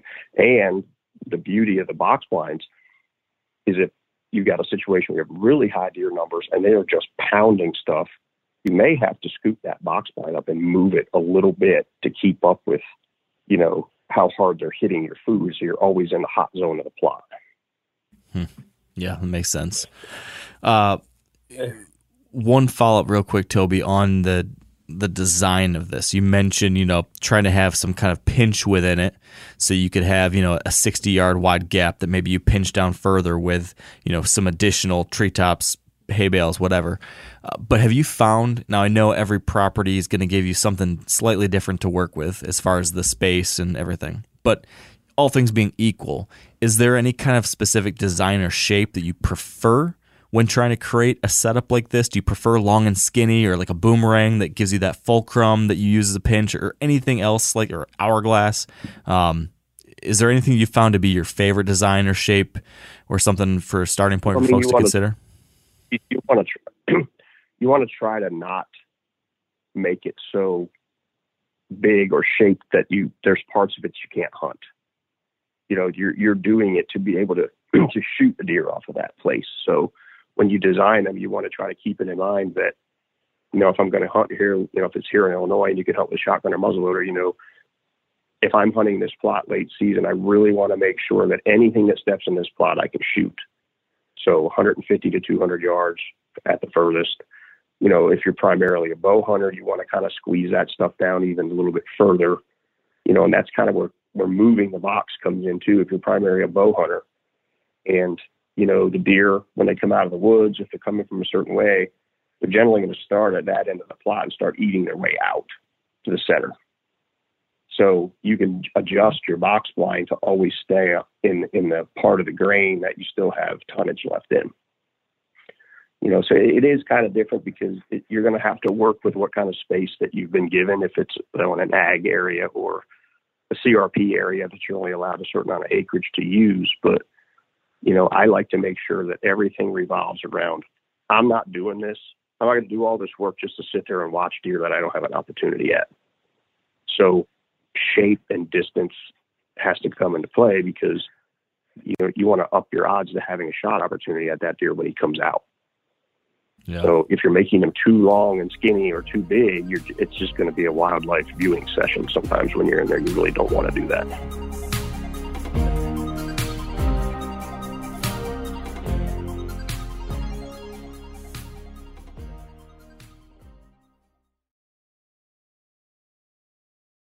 Now, a lot of you guys are familiar with the old hunting tradition of eating, some organ, the heart or a chunk of liver off the first animal you kill. I had that when I was a little kid, and it was a big deal. Organ meats were always prized by frontier people who knew the importance of getting a lot of different minerals and nutrients. And, as often is the case, those guys were onto something. Because organs are among the most nutrient-rich foods on the planet. And you can get the same benefits your ancestors craved via convenient daily capsules from Heart and Soil, made exclusively from regeneratively raised, grass-fed, and finished cattle.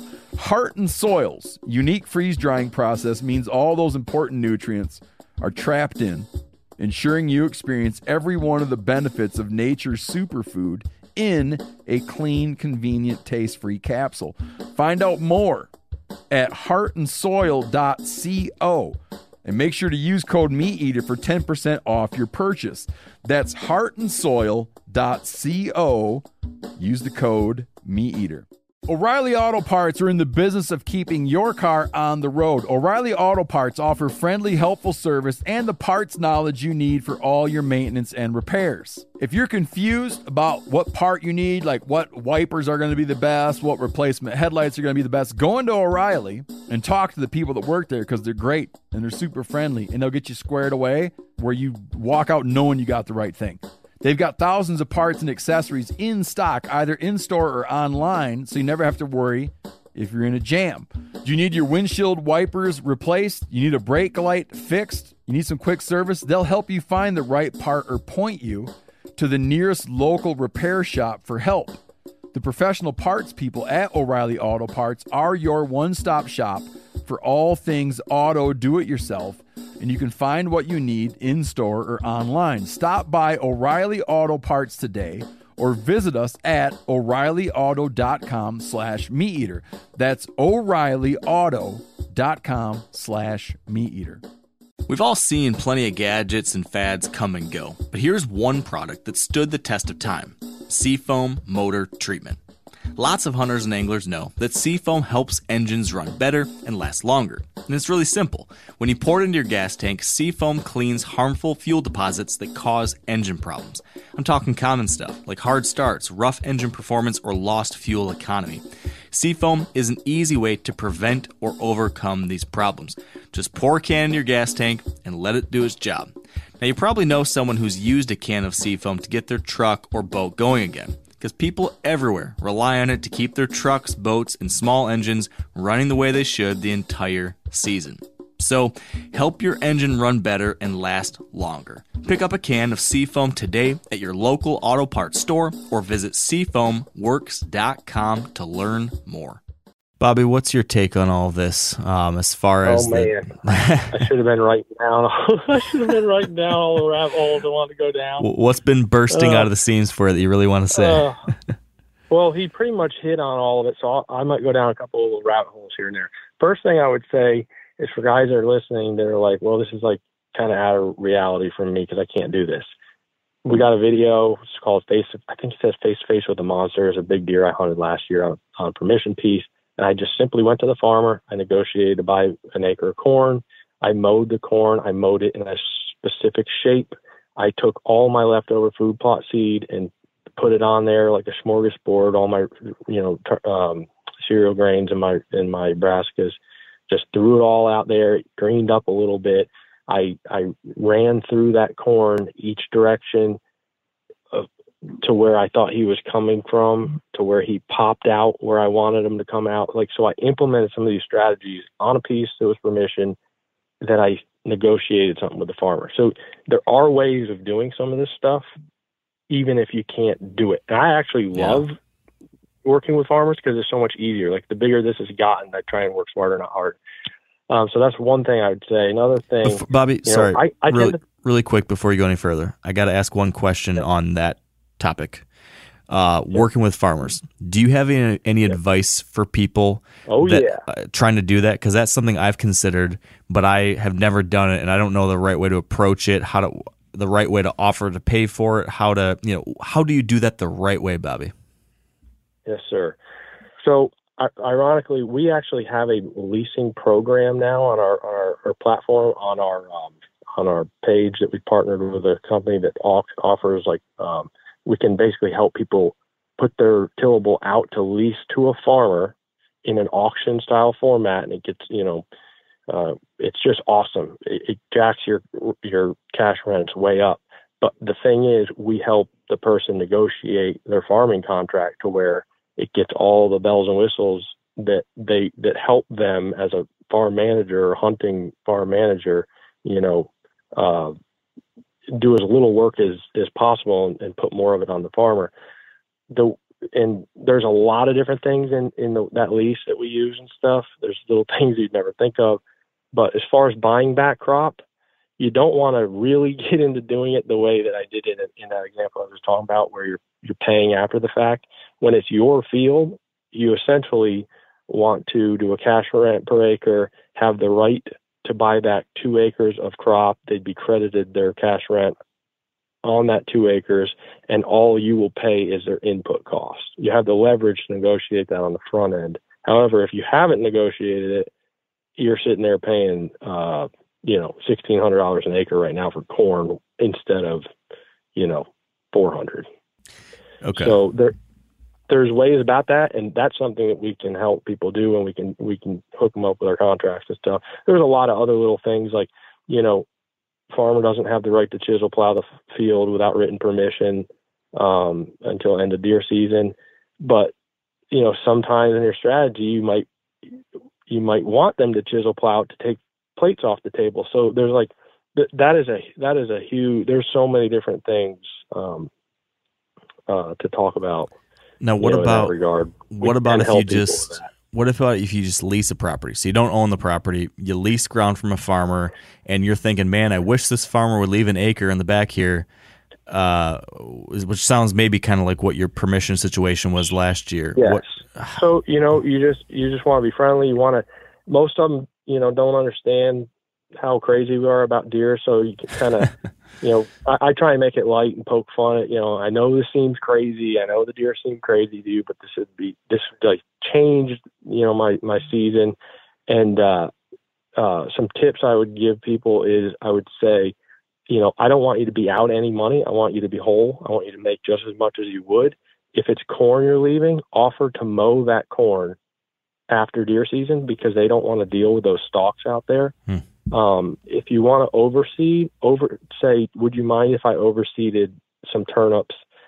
Don't go down if you do want to overseed rye or something, tell them that you will go in and spray it in the spring, because it will come back. Not that, their spray will probably kill it, but just saying things like that will let them know that, you're thinking about these things and you're not going to leave them with something they got to deal with. Because as long as they're made whole and they don't have to deal with a mess, they're fine. You know what I mean?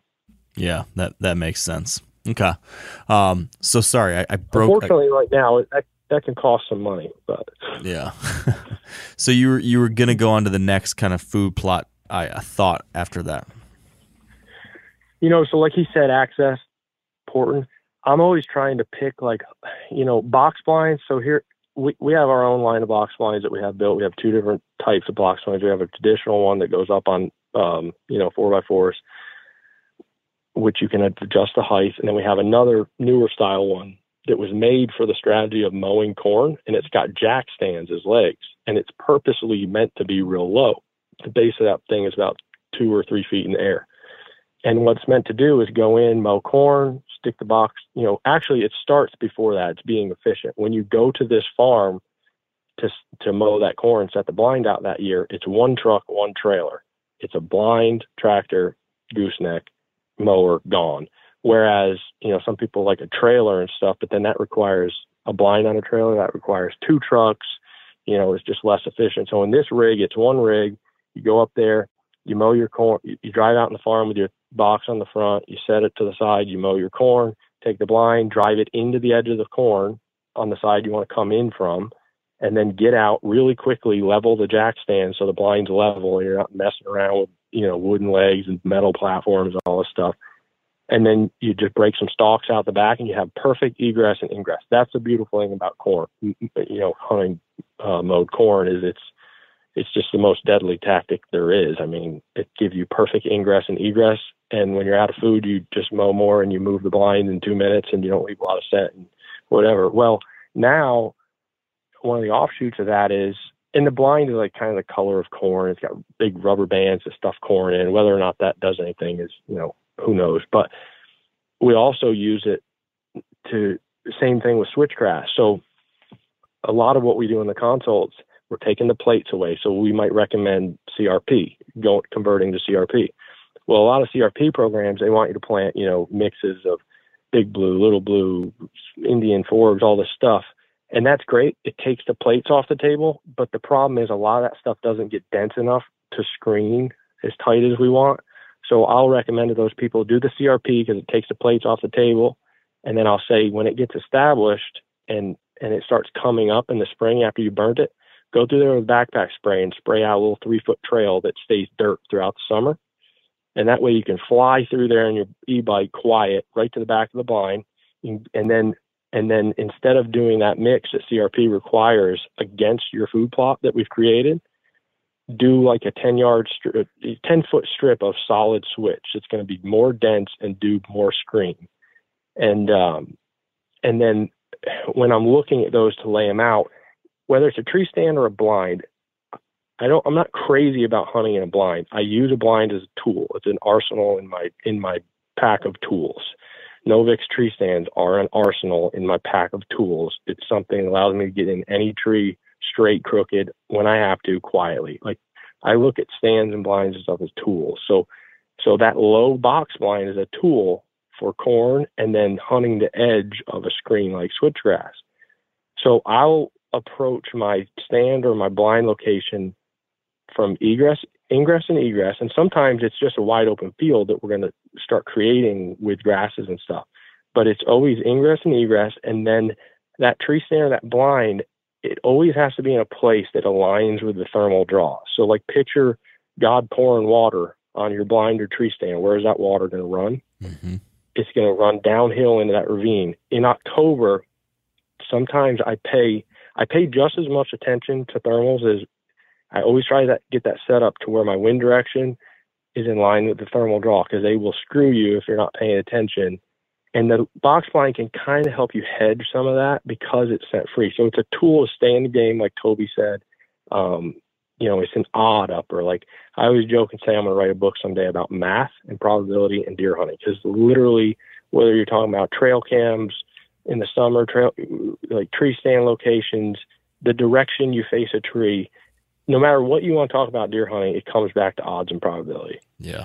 And so back to the food plot stuff, thermals, ingress, egress, and then creating that pinch, concentrations of scent, like Toby talked about. That's something that's not really talked a lot about in the hunting world. If you start paying attention, like when you're walking around a farm randomly and all of a sudden you come to a giant scrape or, a cluster of scrapes or a giant rub or a cluster of rubs, more often than not, it's related to a concentration of scent. So like humans see with their eyes. You get a kid that goes out on a beach in spring break and there's a bunch of girls, he gets rambunctious, takes his shirt off, starts flexing his muscles, whatever. Deer, a big buck, when he's walking around in the dark, think like a deer, and all of a sudden you go through a concentration scent because there's a cliff and a creek crossing and blah, blah, blah. And all of a sudden you get hit in the face with a bunch of scent. You get rambunctious and you start flexing and tearing stuff up. And so that's where a lot of times that sign explodes if you really start paying attention. And so trichoids and scrapes, a lot of people put them out and they get mixed, results. If you put them in a spot that's a concentration of scent where a deer naturally wants to scrape and rub, you're going to find that they're going to annihilate. I mean, we've got some trichoids that haven't been out a couple of years and they're about whittled in half, so when you can take that plot and like, as far as size and stuff like that, you need a lot of times it depends on how huntable it is to how big it needs to be. So with the use of some woven wire fence, mowing corn strategy, you're able to stay in the game because you're able to hunt a larger area because of the strategy behind how you're hunting it. But like if I get a big bean field and I don't have some type of woven wire fence or something creating a pinch in and out of that, end of the plot or whatever, I'll oversee just the area that's within bow range to up my odds that a doe is feeding within bow range, which up my odds that he's going to, on a corn year, it's so much easier because you have that natural egress, ability. And you also have the ability to keep mowing the corn and keep putting them right in front of you. On a bean year, when you've got that line of switchgrass that we design, you have that line of switch or grass to keep moving the blind if he's coming out the other end or he's, they're eating it back away from the blind or whatever. I like keeping it simple. I like big plots like he talked about where everything, the whole, you got the Golden Corral out there. You got your clover. And then I like putting my brassicas and my cereal grains in my corn and beans. It doesn't get as robust, the brassicas. But again, odds, instead of having 4 acres of food out there, 2 acres of grains or cereal grains and turnips and 2 acres of grains, corn and beans, now you have 2 acres that's got it all in there. So it just ups your odds, the huntability of it. And I will say, like brassica strategy, I think you can plant brassicas, like you can plant an early round of brassicas on, let's say you got an acre field. You got a pinch that you've laid out in front of you. That's where you're going to shoot them, is in this pinch. Well, you could take a brassica field. You could plant the same mix in the end of July and let those bulbs get huge, leaves get huge, and then you could plant the same mix in the middle of September, and they'd get small and more palatable. And you could literally create a transition of deer feeding in front of you by planting the same exact thing, but planting it at a different time of year.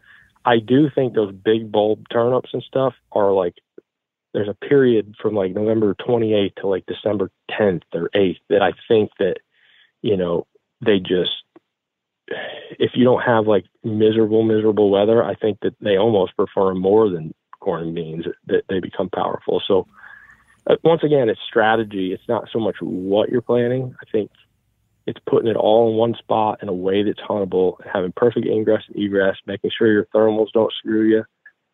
Sometimes I'll have a tree stand in the tree over the top of the box. I'll hunt the same exact spot, the plot set up for this one spot. I'll hunt the box in October when I have, light and variable and thermals to deal with and all this stuff. And in the rut, I'll get in the tree where you got to use your ears a little more and, your eyes, and you got to see more. Stuff happens quicker. I'll hunt the same spot just out of a stand when thermals and everything are a little more true in November. Can you just clarify one thing on that brassica topic? You mentioned, you could plant them in July and you'll get the big bulbs. You could plant them in September and get the more palatable, younger growth. Are you saying actually planting the same acre twice? So you're planting the July and then your top seed, or what are you saying? No, I'm just saying you could take one field and split it and plant gotcha. Half of it now and half of it later, and you could have 2 totally different their strategy for 2 totally different time periods. Yeah. Not that they won't eat the big stuff, especially if it's heavy on radish, in my opinion, but it just, those bulbs definitely become a lot more desirable late season, Yep, I follow you now. Okay. So overseeding. You guys have both talked about this, overseeding standing beans or into like a mowed down corn plot, something like that. I know some people have even, I think you talked about this, have negotiated with a farmer that they can do it, right? Can you fill us in on what you found to be the best timing? Like, when's the right time to do that? What are the conditions you need for that to actually work? Because that's one of those things that seems like a relatively easy thing to do. You don't need a bunch of equipment. You can kind of really increase your food output relatively simply, but you got to do it the right way to have it actually work out, right? Oh, yeah. What's the right way to do that? Well, as soon as they start turning yellow, you want to overseed them, and you want to use, the key is small seeds. I pretty much keep it simple and just do winter rye. I'll do like 2 bags to the acre. Not ryegrass, but cereal grain rye. 2 bags to the acre as soon as they yellow. And then, as far as brassicas go, you just want good seed to soil contact, which the smaller seeds tend to get that. But I think any of the brassicas, turnips, radish, rape, I think all of it works well. A lot of times I just end up kind of throwing, all my leftover seed out there at a certain point, that I don't think is going to keep to the next year or whatever. One other tip I would give you on overseeding is, if you're truly planting corn yourself and you're wanting to overseed it and stuff, run your rows north and south, because they'll get better light in there. And the best way to overseed corn, if you truly want to get out there and get after it, is to use a leaf blower spreader, and that way you can shoot it up in the air and whatever. But a lot of times I don't go to that effort because the mowing of the corn is so powerful. What I do is my first mowing of the corn, getting ready for deer season, will be like September 28th here in Illinois, a few days before the season, a week before the season. You're still early enough then to overseed it. So I'll mow that first area, and then I'll overseed that one area, and that'll serve me a little green plot through most of October. Okay, I follow you. Now, something I've seen you guys talk about in some of your videos where you're setting up farms, you've talked about, well, if the person buying this farm wants to just firearm hunt this, we would recommend setting up these plots and these food sources differently versus if this is somebody who wants to bow hunt it. How would the things you're talking about right now, Bobby, change if I told you, well, I'm an out-of-stater in Iowa and I really can only get that every year gun tag, or maybe I'm just a guy who prefers gun hunting most of the time, or we've got a big family camp and that's really when we're going to focus on things, so I'm not as worried about a bow hunting setup. How does that change your food plot plan? Well, I'll give you a real world example. Me and Toby are non-residents obviously in Iowa, and we've got a 30-acre tillable field that we bought up against a no hunting property, and it literally is a tillable field. And we are essentially designing a screen, if you will, about 50 yards of switchgrass from the road. It's a long, skinny 30 against a no hunting property. So we have a 50-yard stretch of switchgrass to screen from the road, and then we have a narrower screen of switchgrass that turns and heads north up the property line, out in the field, away from the cover from the no hunting property. And it's probably about six, so it's 20 yards wide, and it runs the length of the 30, and the 30 is it's fairly narrow. Man, it's got to go up there. It seems like a half mile, but it's probably not quite that. And then at the far end, it'll turn back to this big no hunting property, and it'll have 50 yards of grass up there. Well, on that east side where our egress will be almost like a 2-track, something to walk up, something that keeps our grass a little away from the adjacent farmer field, so we don't get any wind drift to kill our grasses. And then from the road, and I'll stake all this out with snowplow stakes, this year when we go to frost seeding the switchgrass soon. I won't have him pull in and cut straight through the switch where you can look like a lane down into our field of paradise back there, which is end up being about 22 or 3 acres. it'll kind of go at an angle, or it will be like a kind of a half moon shape entrance road for the farmer into the big field.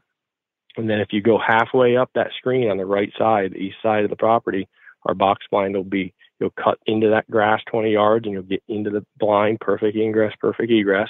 And when you get in there and you sit down and you look out, you'll be looking at a 20-acre hidden field, up against no hunting. And essentially, we went round and round about different strategy, but what we're doing there is we're keeping our cash rent high. He's going to plant the entire field for us. Then he's going to leave a standing crop for us, a couple acres of it. So again, we're not having to do anything once this grass is established, because this farmer's doing everything for us, and we negotiated to have him cover crop it. So now we're going to have a 23 acre, winter rye or turnips or combination field, into cut beans with, 2, 3, 4, 5 acres of standing beans. And we literally turned a tillable field into a world-class big buck killing machine. And the noose is just less tight. There's still a bunch of strategy there, but, it's just, it doesn't have to be as tight. You know what I mean? You can back off. It's just a little easier to do, if that makes sense. Yeah. So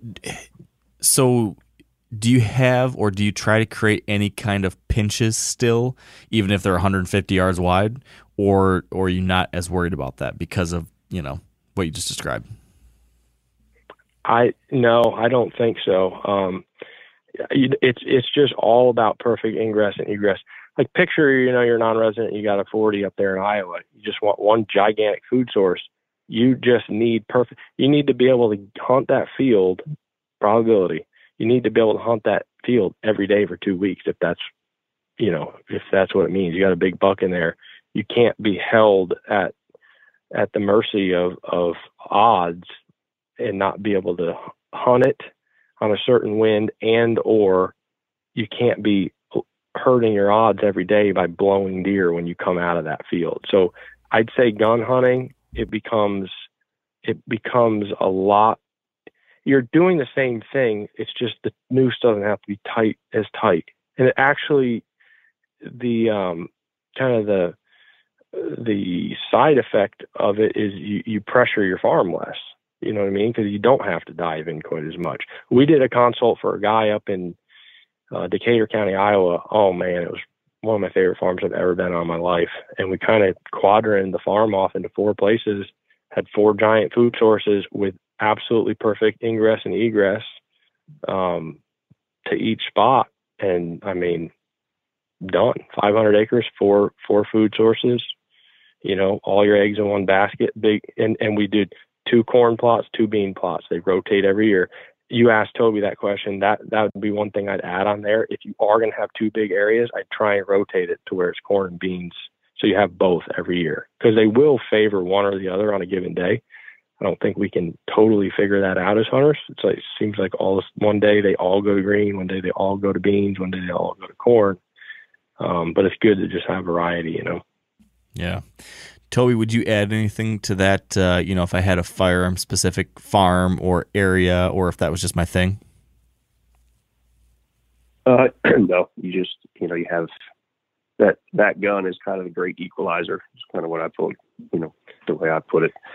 Our 400 farm project that we had in Iowa this year, we kind of set that whole deal up as a late season, more of a late season project. And our bean plots were just a little bit bigger, and we paid way, the most attention to the access, because it goes right back to what I said before, especially in a late season situation, you're going to have a lot of deer coming in and going from that field. And, if you can't get in and out of there without blowing them up every time, I mean, you're spinning your wheels.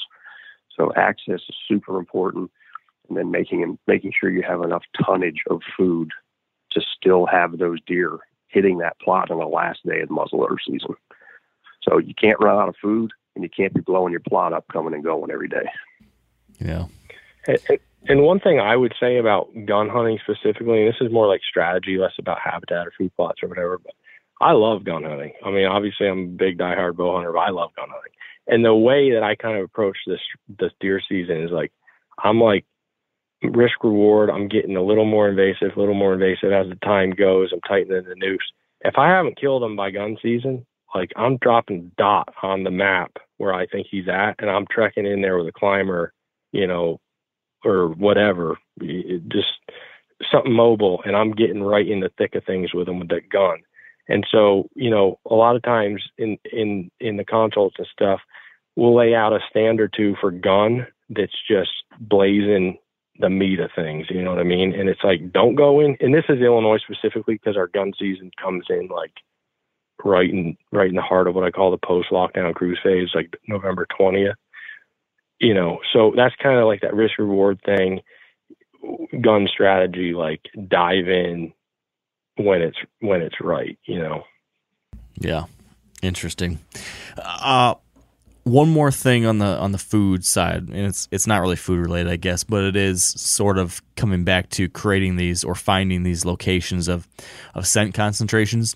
Toby, you'd mentioned this early, the tricoys. And I know you mentioned that, Bobby, you'll sometimes actually get rid of other scrapes in the area to further concentrate where you want it. Can you expand on that a little bit and just give me a little bit more detail about why that is an important thing? And is that something you do on all of your food sources and plots? And then secondly, I know you guys create your own Tricoj product.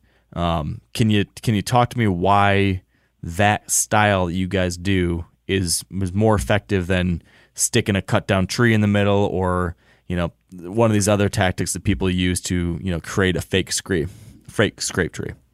It's just probability. So like, you know, if you're a big deer and you know, and this kind of dives into the hunting strategy side of things, but if you're in the mindset in October of a territory cruise and you're not really heavily on the doe mindset, and you're marking territory because it's a high pressure night, you show up to a food plot and you can just kind of bang into that back edge and, you know, maybe lip curl, flex your muscles, hit a scrape and go on to the next one.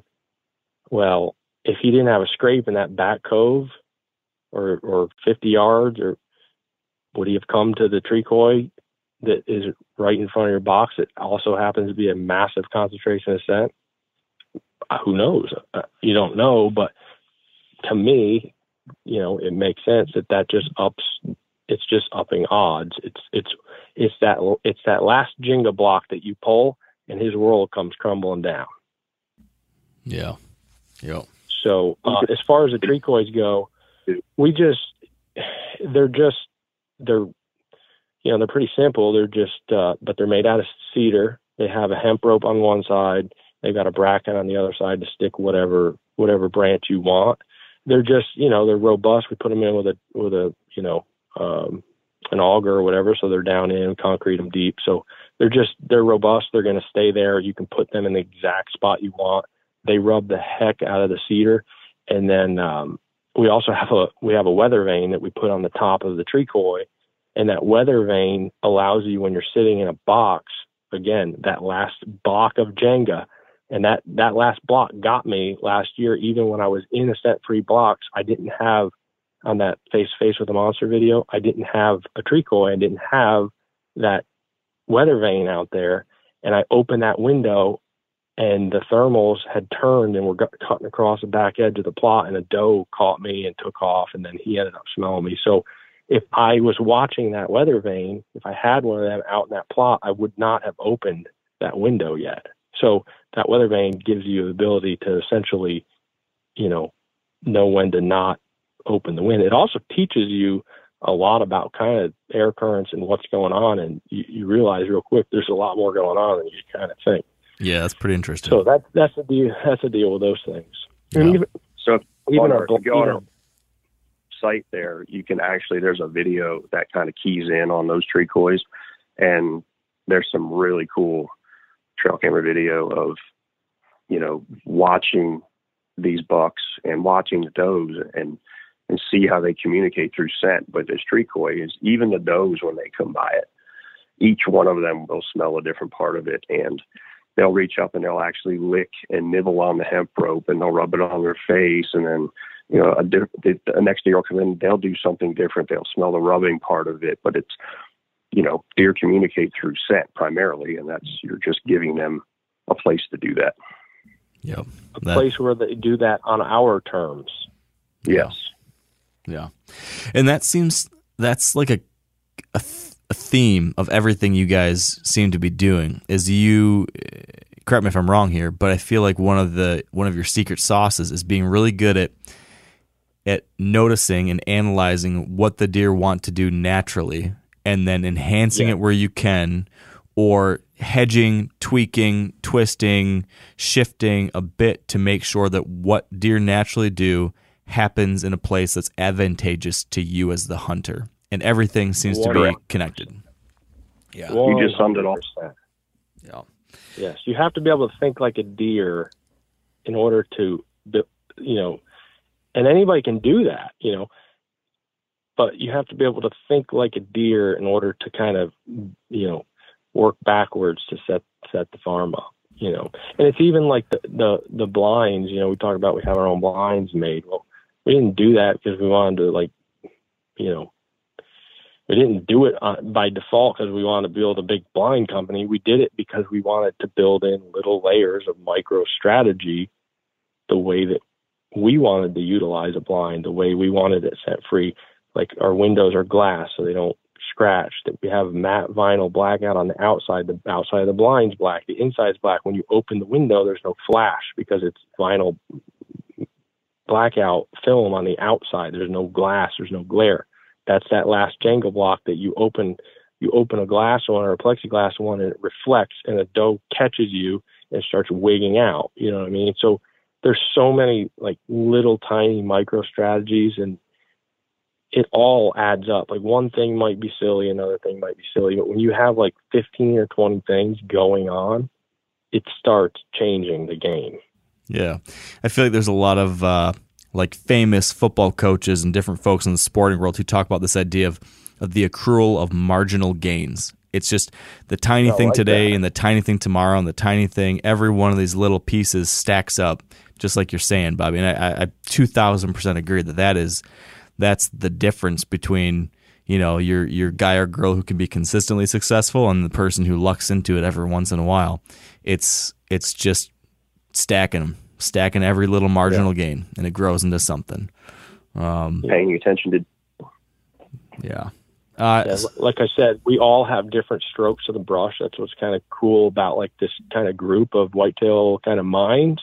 Everybody's got a different stroke. It's like art. At a certain point, everybody's successful or whatever. It's just everybody's got a little different take on it, a little different stroke of the brush. But I do feel like the one thing that we can all agree on is the ability to increase odds. Yeah. And we're kind of, we're jumping on top of the final thing I wanted to talk about before I even asked the question. So we might have just answered the question I'm about to ask you. But I want to wrap it up here. We could definitely talk through these things for about 4 more hours. So we do probably need to set up a future get together to do more of this, because there's a lot I still wanted to cover. I just can't keep it here till midnight. But you guys do have this really unique opportunity where you get to, bring on, the best of the best and spend time with them, either helping them with their properties or them joining you to go out and do this kind of stuff for other people. So you've been able to pick the brains of the best and work with the best of the best. So other than, those people or situations where, you have a lot more money to use for this kind of thing or a lot more time to spend on this kind of thing, other than those two variables that are outside of, every person's particular circumstances, what do the best of the best do that the average guy or girl doesn't? So what separates the top 1% from the other 99%? Is it just what we talked about, or is there anything else that you can point a finger to, specifically kind of on the, working on a habitat side of things that stands out to you, Toby, if you want to start? I just think education, like Bobby talked about earlier, the more, whether it's our stuff you're watching or Ben's stuff you're watching or anybody else who's who's big into the management and development. I mean, just the more knowledge you can get, and then figuring out if that particular knowledge applies to your piece, it's coming right back to no piece is the same, and everybody's got a little bit of spin, but the more knowledge you can gain, the better you're going to be with how it applies to your place. And, these guys that we deal with, and that are the bigger names in the industry, like these guys, they eat, sleep deer hunting like we do. It's like, it's part of every conversation. It's the boots on the ground every day, or, everybody's phones are going off with your cell cams, and you're continue to building your hit list, and you're just paying attention to all these little things. And, I hear what you're saying, more or less the average guy, they don't have the advantage of time to pay attention to nothing but deer hunting like some people do. And that's fine. But that's where watching the videos and listening and learning from the guys that do have the time to spend endless hours in the woods learning, that's the biggest thing to me, is learn from what everybody else has to say. Yeah, great point. Bobby, what would you say you've seen? Yeah, I agree with that too. There's definitely going to be people that are listening that feel like, they can't relate or whatever. But, I grew up, I didn't have anybody in my family even hunted. I was in the suburbs of North Carolina, and for some reason I had this like burning passion to deer hunt, and ended up finding an older gentleman to take me, and this and that. But as time went on, I got in on a lease. I got my dad into hunting. Our lease was a dog hunting club in South Carolina. And I remember we even joined in on some of the dog hunting deals, and then I moved up to upstate New York, and I hunted in the Adirondacks with guys and did drives in the Adirondacks. And, what I'm getting at is no matter where you are, different styles of hunting come about, just because of the way the deer are, the way the habitat is, or the food down south of the pines and stuff. It's hard to hunt, in the mountains of the Adirondacks, there's not a lot of deer. And so they're doing drives. So my point is, like, I would tell people, don't ever have your guard up or a preconceived notion about somebody else's deer knowledge. They're all just deer, and you can learn, like the dog guys, for example. I mean, they know better about deer's escape routes and how they travel than anybody. The guys in the Adirondacks, they know a lot about that as well. The Kansas deer are nomads. They'll wander 15 miles for food. Like, everywhere you go, the deer are different, and you have guys that are consistently successful in those areas.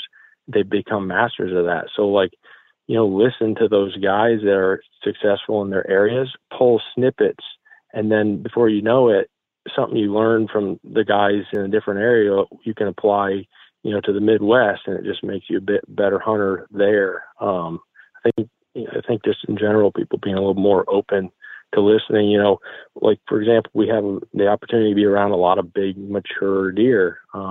Like, I even listen to Lee a lot. Lee's around a ton of mature deer. He's become a master of growing old deer. He's passing deer that are 200 at 5 because he wants them 7, If you can learn more about how a 7-year-old deer behaves, well, then when you do have a 7-year-old deer to hunt, you're ahead of the curve, So kind of what Toby said, just listening, learning from everybody, not thinking that there's a one-size-fits-all approach, because there's not.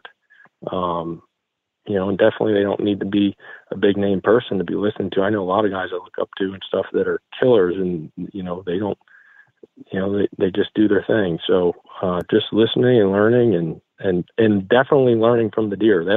People always say, well, how do you know how to hunt a farm if it's your first year? It takes a while to learn it. And I always say, well, I'm learning a deer, and he's teaching me the farm.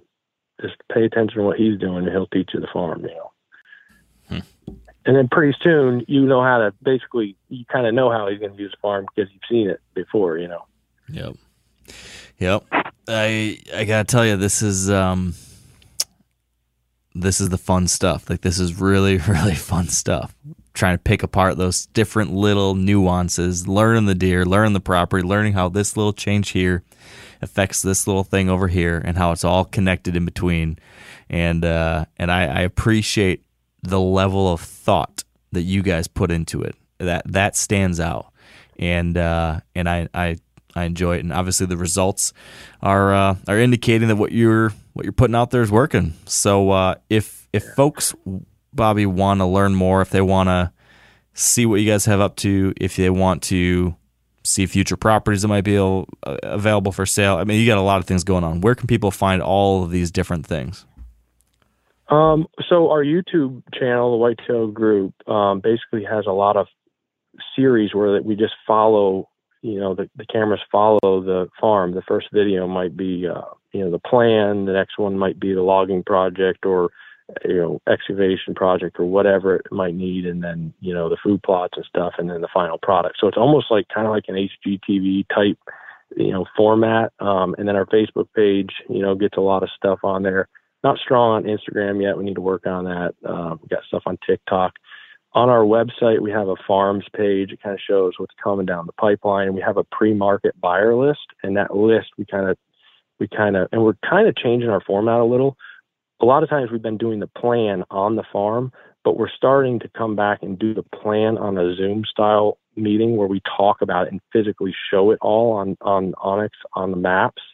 And that way it makes more sense before we get into developing it.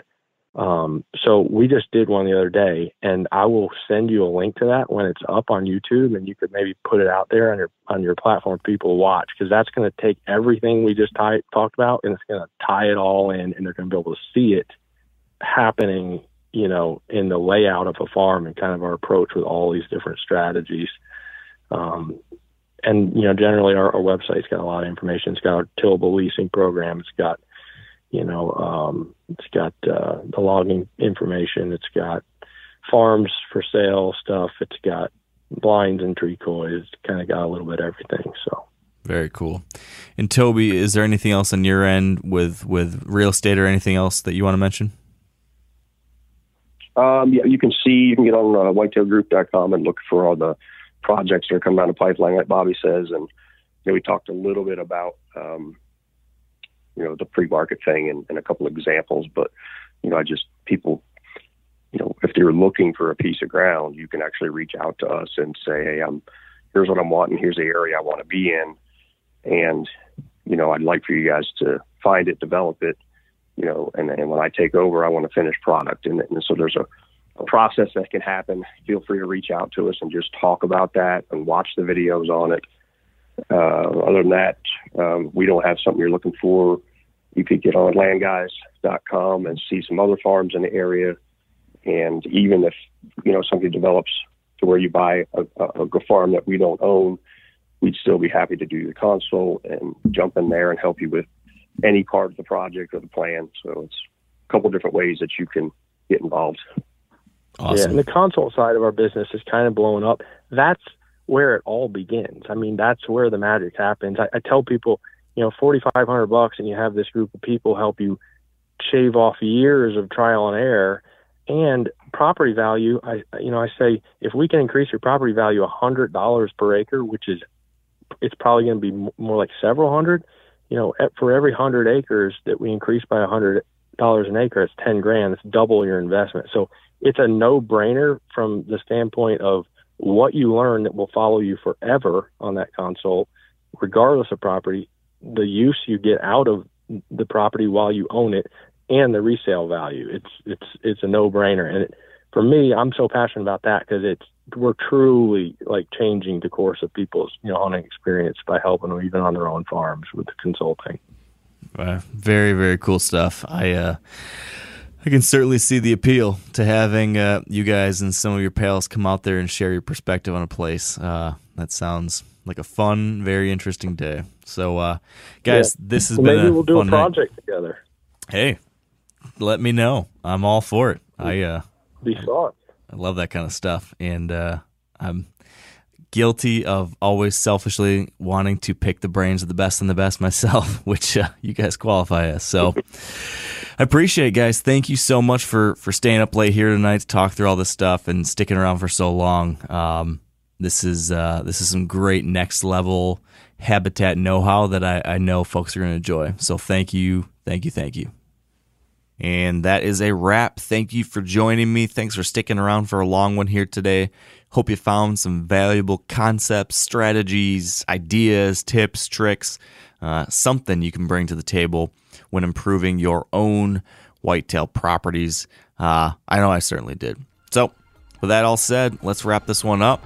Let's get out there, get to work on our own places, and until next time, stay wired to hunt.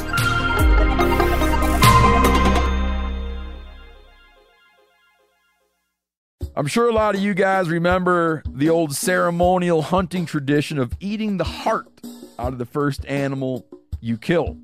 Meat from those organs are among the most nutrient-rich foods on the planet.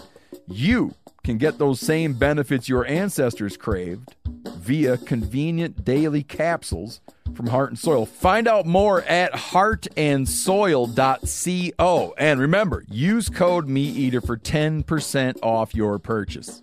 Outdoor adventure won't wait for engine problems. Things like hard starts, rough performance, and lost fuel economy are often caused by fuel gum and varnish buildup. Seafoam can help your engine run better and last longer. You simply pour a can into your gas tank. Hunters and anglers rely on Seafoam to keep their engines running the way it should the entire season. So pick up a can of Seafoam today at your local auto parts store or visit seafoamworks.com to learn more.